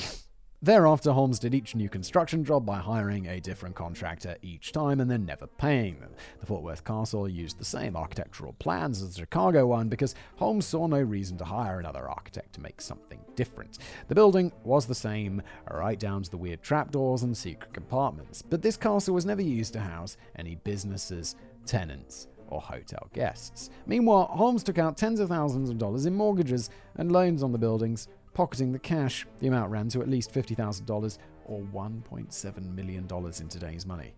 He may have even intended to burn down the building like in Chicago, or perhaps Holmes might have learned his lesson. We shall never know. Well, he still hasn't learned his lesson because he's still doing all of these cons, which I guess he's like, well, nothing too bad happens. They just said I didn't get the insurance money. Not the end of the world. I'll just do another con with the bank instead. While in Texas, Holmes developed the habit of buying houses on credit and then selling them for cash and not repaying the original owners. And one thing you don't want to do while in Texas is with Texas ranchers. In April 1894, this is the thing, we're always like talking about how the law's going to come crashing down on him. But at some point, surely someone he cons is going to be a bit of a gangster and be like, yo, Holmes, pop, pop. And then Holmes just disappears and he's never caught because the person was not bad at crimes and now he's dead. In April 1894, Holmes operated under the alias O.C. Pratt and was indicted by the state legal system for horse theft. Meanwhile, friends of Minnie Williams, who knew the castle property was hers and that she had been missing for nearly a year, began to talk to the police. In May 1894, Holmes abandoned the Fort Worth Castle and skipped town. He took Georgie to Denver and then to St. Louis, Missouri. In June 1894, Henry Mansfield Howard, a.k.a. H.H. Holmes, thank you, David. He does have so many aliases, it's getting confused. I'm getting confused like that court system gets confused.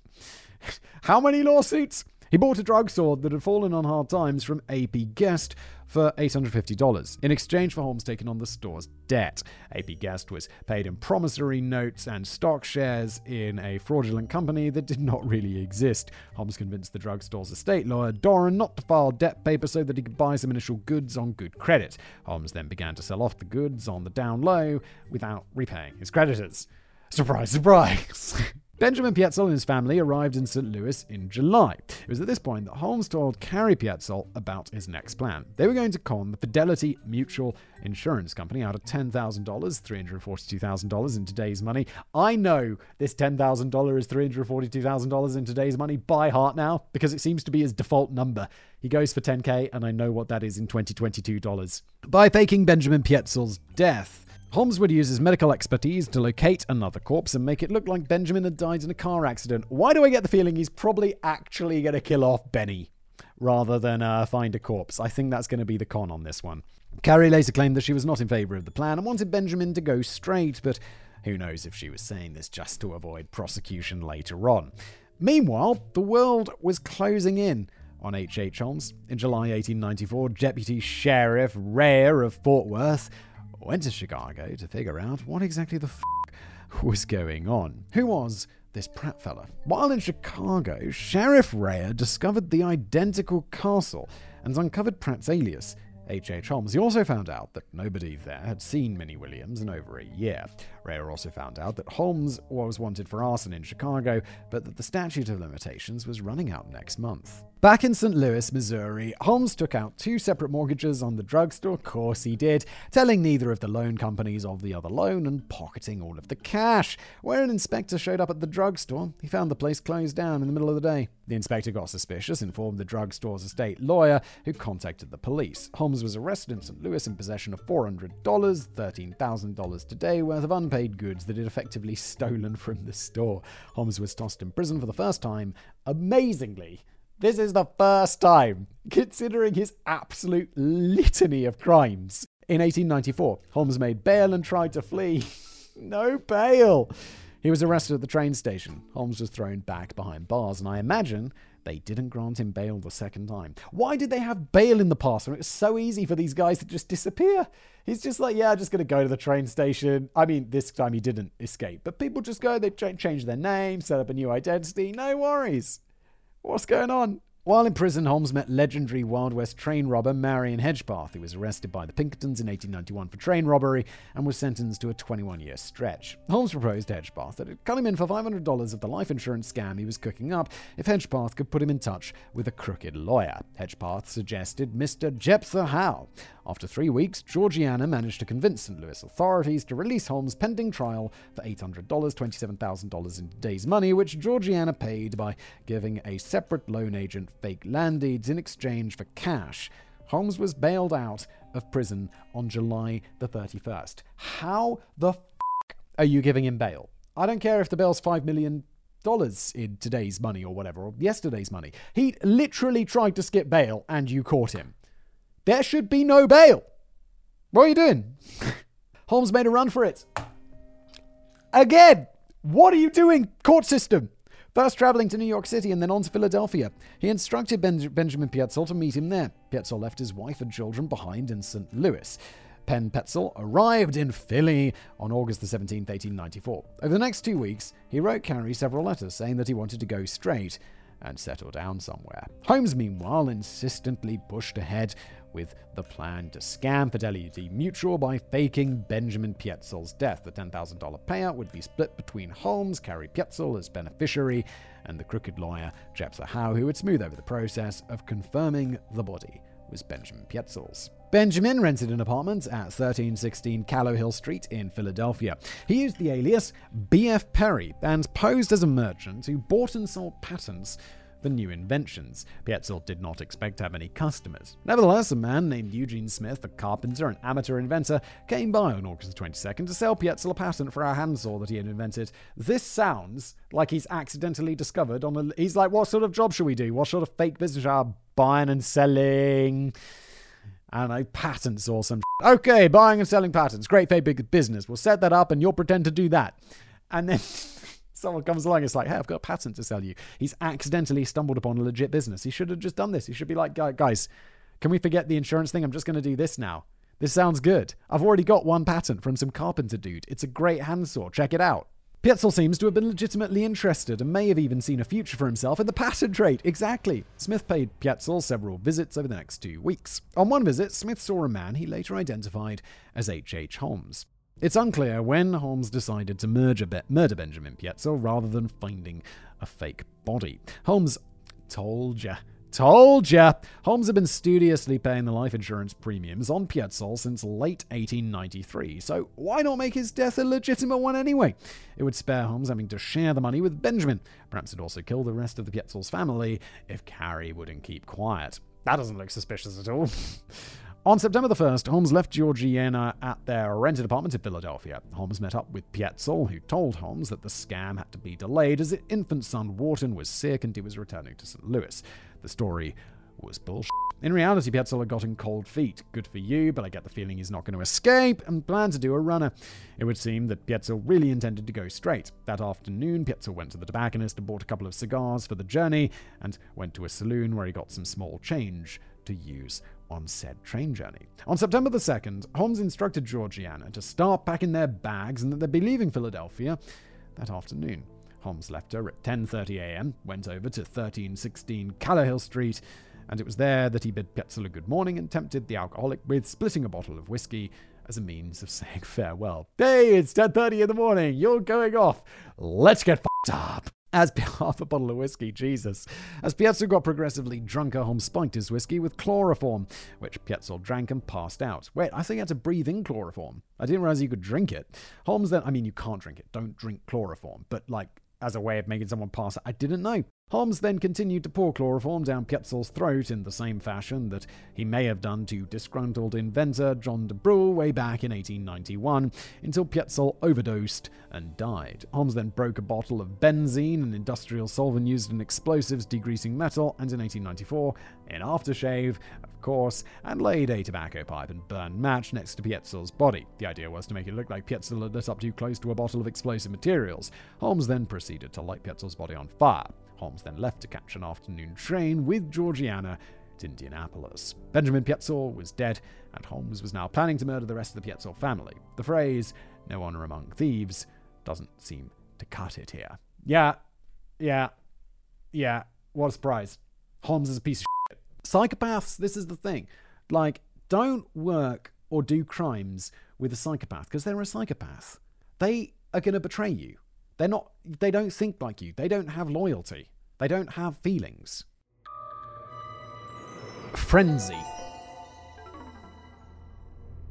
On September the 4th, Eugene Smith dropped by Pietzel's office again to discuss his nifty handsaw invention. Smith rather liked the man he knew as Perry and enjoyed talking to him. The door was unlocked and the smell of charred flesh hit Eugene the moment he walked inside. Moments later, he discovered B.F. Perry's body lying on the floor. Smith ran to a nearby drugstore and came back with Dr. William Scott, who immediately suspected foul play. Great job, Holmes.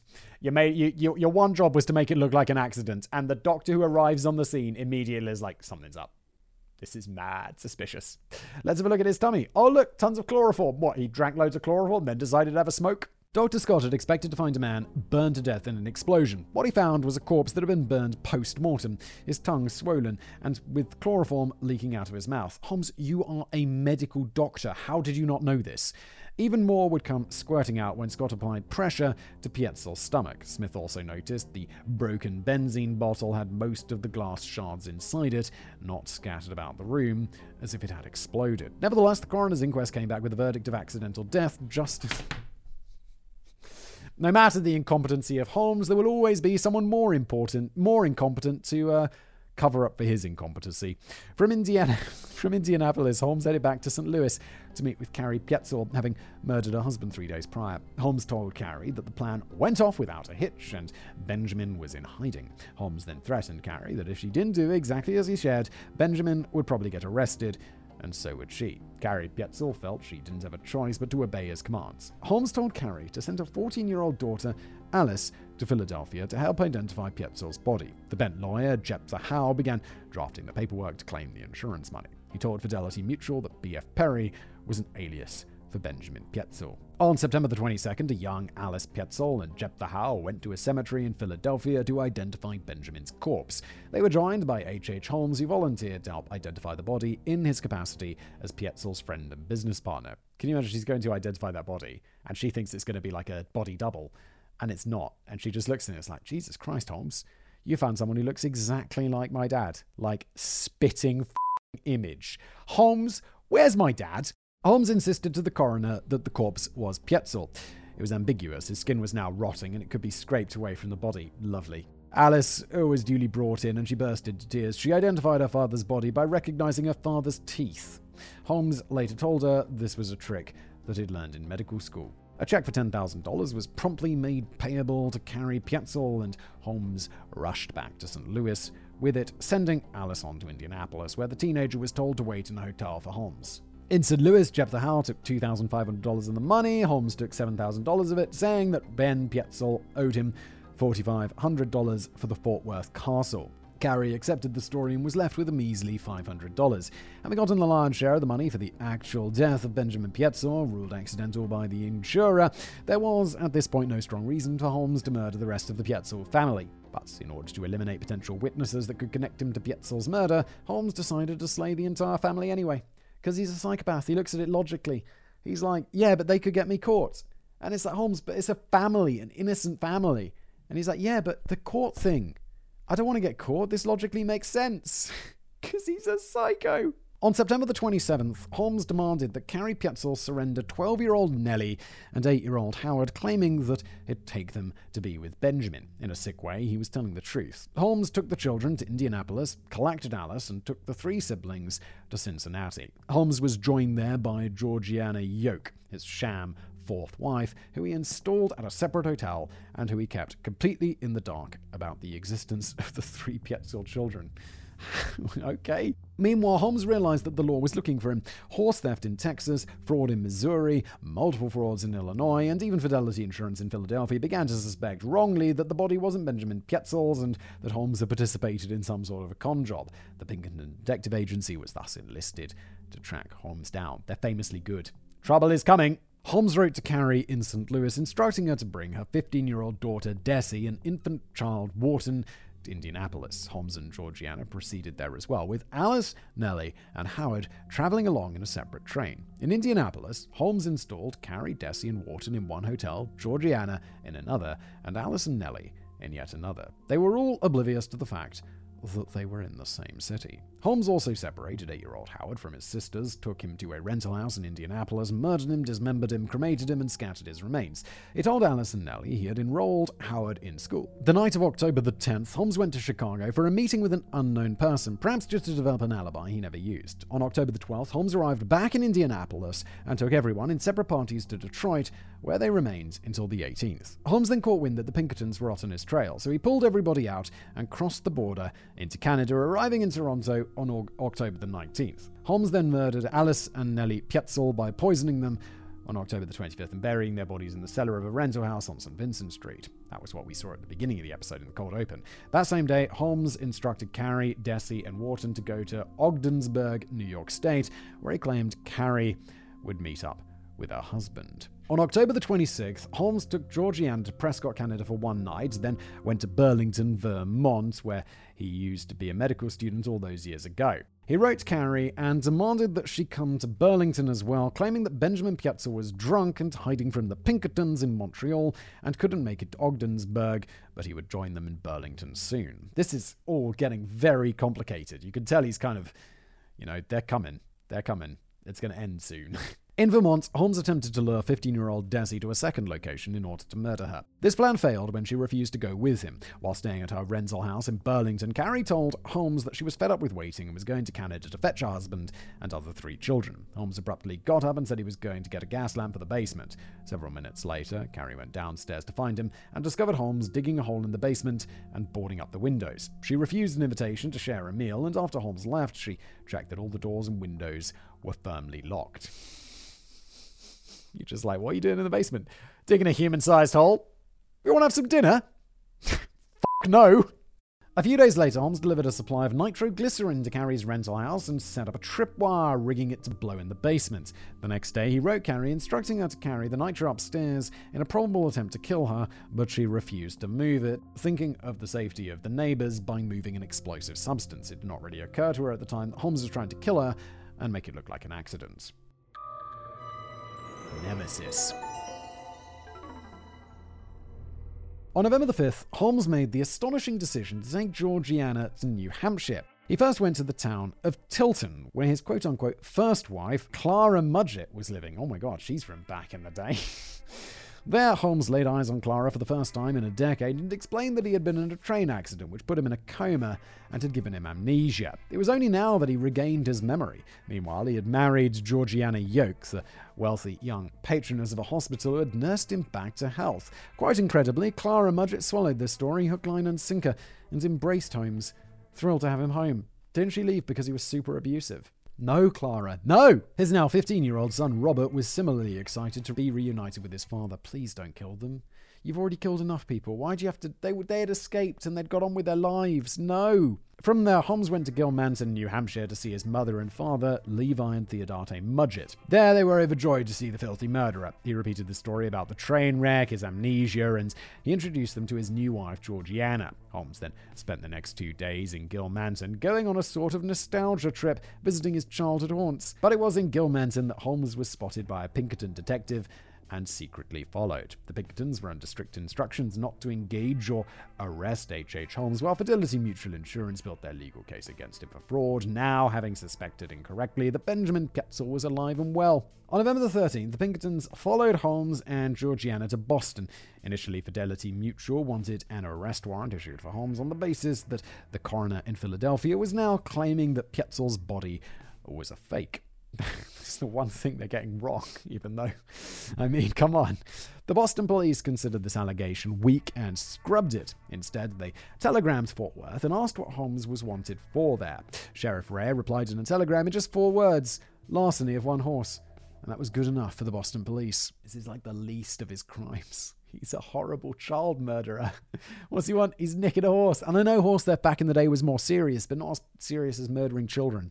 On November the 17th, H.H. Holmes was arrested while strolling the streets of Boston, for being a horse thief. While in custody, he was questioned about fidelity insurance, and he immediately confessed to faking the death of Benjamin Pietzel, who he claimed was now hiding in South America with Alice, Nellie, and Howard. Obviously, Holmes preferred to go down for fraud rather than multiple murders. This story was corroborated by the train robber Marion Hedgepath, who was still in a St. Louis prison, who had come clean when he realized he wasn't going to get his $500 commission for hooking up Holmes with the crooked lawyer Jephthah Howe.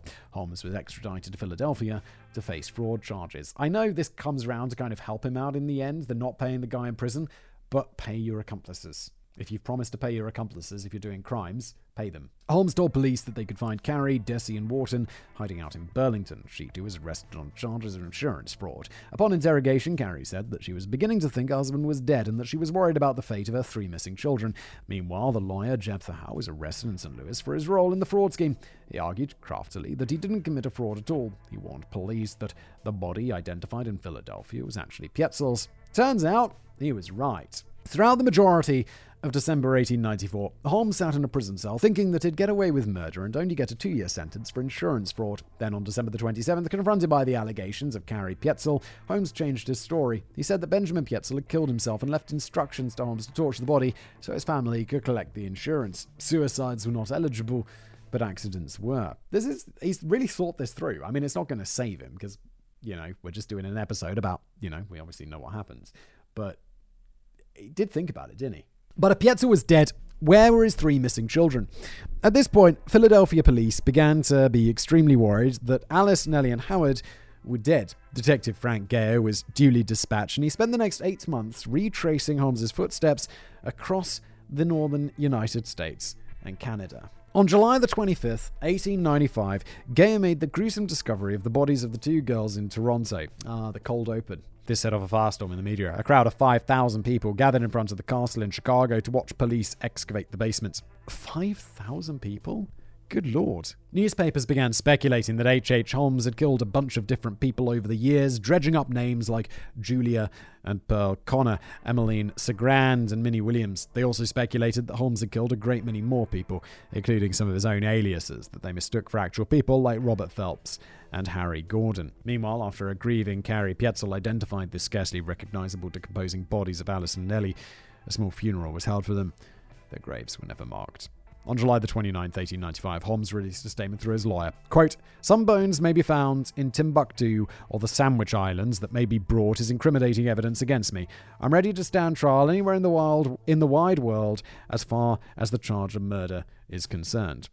Dude, what does that even mean? You're like, yeah, they might find bones somewhere, then link them to me. Yeah, but mate, when those bones are found in your basement, it's a little bit different, isn't it? On August the 19th, the castle in Chicago was firebombed by unknown perpetrators. They were unlikely to be connected with Holmes trying to cover up evidence. Instead, the perpetrators were likely a few people enraged at Holmes' murder of the 2 girls and perhaps countless others.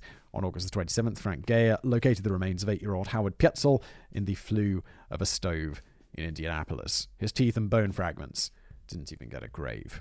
In October 1895, the autobiography Holmes' Own Story was published. It admits to many swindles, but does not admit to murder. Holmes published it for money, still delusionally thinking that he'd only get 2 years for insurance fraud. He also blackmailed a number of people for money in order to keep their names out of it. At trial, in November 1895, Holmes was found guilty of the murder of Benjamin Pietzel. When the verdict was read, Holmes just stared blankly ahead. On November the 30th, he was sentenced to death. As such, he was never tried for any of the other murders. He quite likely killed 9 people, possibly 11 in his career. After receiving the death sentence, Holmes made plans to appeal to the Supreme Court. He ate a big dinner in his cell, cool as a cucumber, and opened the evening newspaper. During his incarceration, he was subjected to physical and mental examination. He was recorded as aged 36, 5'7", 150 pounds, excessively hairy on his body, with a penis and testicles noted by the doctors as unusually small. His psychological exam, even unsurprisingly, diagnosed Holmes as incapable of remorse, accepting no responsibility for his actions. In short, he was a psychopath. This seems rather ahead of its time, doesn't it? This sort of medical examination, mental examination, post-conviction. Liar, thief, filthy murderer. The Supreme Court rejected Holmes' appeal, and the execution date was set for May the 7th, 1896. Holmes said he expected as much and was prepared to die. In early 1896, Holmes received an offer of thousands of dollars to confess to the murders. Although the money was scarcely any use to him now, Holmes compulsively accepted and admitted to murdering 27 people, many of whom were still alive and well. What are you up to? In his confession, he said theatrically, "I was born with the devil in me. I could not help the fact I was a murderer, no more than the poet can help the inspiration to song." After publishing his confession, Holmes began pretending to be insane, perhaps hoping at the last moment to cheat the executioner and get locked up in an asylum instead. When that didn't work, he became a devout Catholic and spent time reading the Bible and chatting with priests. The day before his execution, Holmes made a public statement denying that he killed anyone except Julia Connor and Emmeline Segrand, while performing illegal abortions on them. Holmes woke up on the day of his execution saying that he enjoyed a wonderful night's rest. He ate a meal of dry toast, eggs and coffee at 8 a.m. Thereafter, he was escorted to the scaffold. Speaking to the crowd, Holmes again asserted that he'd only killed 2 women by accident during abortion procedures. He then turned to his defense lawyer, Samuel Roten, and said, "Goodbye, Sam. You did all you could." When the black hood went over Holmes' head, he said to the executioner, "Take your time. You know that I'm in no hurry." The trapdoor was released, and Holmes dropped 5 feet. His neck did not snap. He slowly and agonizingly asphyxiated to death. His body contorted for several minutes, spinning around, his legs doing the dead man's jig. Holmes's fists opened and closed rapidly. 2 people in the crowd fainted. Then Holmes's body relaxed. 15 minutes after the botched hanging, he was declared dead. In the end, it turns out Holmes was right. He wasn't in a hurry. Jesus, that is dark. Dismembered appendices. Number 1. H.H. Holmes may have claimed in his obviously falsified confession to have murdered 27 people, but the hysteria surrounding his trial and the excavation of his Chicago castle made people speculate that he was a butcher, the likes of which had never been seen before in American history. Popular culture in the past 130 years have elevated Holmes' kill count to over 200. Most notable is the myth that the hotel Holmes used during the World's Fair in 1893 was a death trap designed to capture, torture, and murder unsuspecting guests. Hotels are naturally creepy places, so it makes for a good story. Alas, it is nothing more than that. I have to say, I was wondering through this whole episode. Like, when? But the hotel with the trapdoors and the things for the traps and the death, which I might have mentioned in my video about him. Apparently it's a myth. The previous video, the biographics video, unless I misremember. But I definitely remember there being like traps and stuff in that hotel, which apparently not true. Number 2, H.H. Holmes is one of 99 gazillion people theorized to have been Jack the Ripper, because Holmes lived contemporaneously with the Ripper killings, except that was in London. There is, however, no firm evidence that Holmes ever travelled to London during the times that the killings took place. Moreover, the brutal nature of the Ripper killings is completely foreign to Holmes' cold and fastidious MO. Number 3, Martin Scorsese and Leonardo DiCaprio were attached as executive producers alongside Paramount TV for a movie on H.H. Holmes. The plan then changed to make the story into a TV miniseries. At the time of writing, production has not yet commenced. Yeah, it's kind of, there's not been a show or a movie about this yet. It's weird considering how famous it is. Number 4. What is perhaps most intriguing about Holmes' case is how he was a psychopath whose primary compulsion was fraud, theft, and deception, not murder. He may have gotten off in his pantaloons to lying and stealing, but it is unlikely that he derived any emotional or sexual pleasure from killing his victims like other famous serial killers. It is, however, proof that a psychopath engaged in compulsive deception has no qualms committing murder if they feel their goals are threatened. Yeah, that's what I was saying, like, the thing about just because he doesn't feel anything properly, he's like, about the family, it's like, why would you kill the family? It's like, because I could have got caught. It just reduces my chances. Like, it's killing a family. Just doesn't care. No qualms. As such, in the wrong circumstances, a supposedly non-violent psychopath is just as much of a danger of a society as a classic killer. A harrowing thought when you consider an estimated 1 to 5% of the population suffers from some degree of psychopathy. That is 1 in 100 people you meet in daily life, or even 1 in 20, which is mental. I mean, some degree of psychopathy, can't that just mean, like, you don't feel things properly? Like, maybe you're not as emotional as you should be. Maybe you're not as, like, empathetic as a regular person. Then I think that's okay. You know, it's a sliding scale, isn't it? Like, some people are super emotional, some people are less emotional, and some people are psychopaths. Like, straight, cold-blooded psychopaths. Sleep tight, ladies and gents. Yeah. Jesus Christ. This has been I'm looking at the clock time on this. It flew by. Episode of The Casual Criminalist. I do hope you enjoyed it. If you did, like button below, subscribe to this channel. That's always welcome. It also goes out as a podcast and a YouTube channel. So if you're watching one and not the other, I mean, that it wouldn't make sense to watch things twice, but you get what I mean. You can consume it in your preferred way. And thanks for watching. Leave a review if you're on podcasts, and I'll see you next time.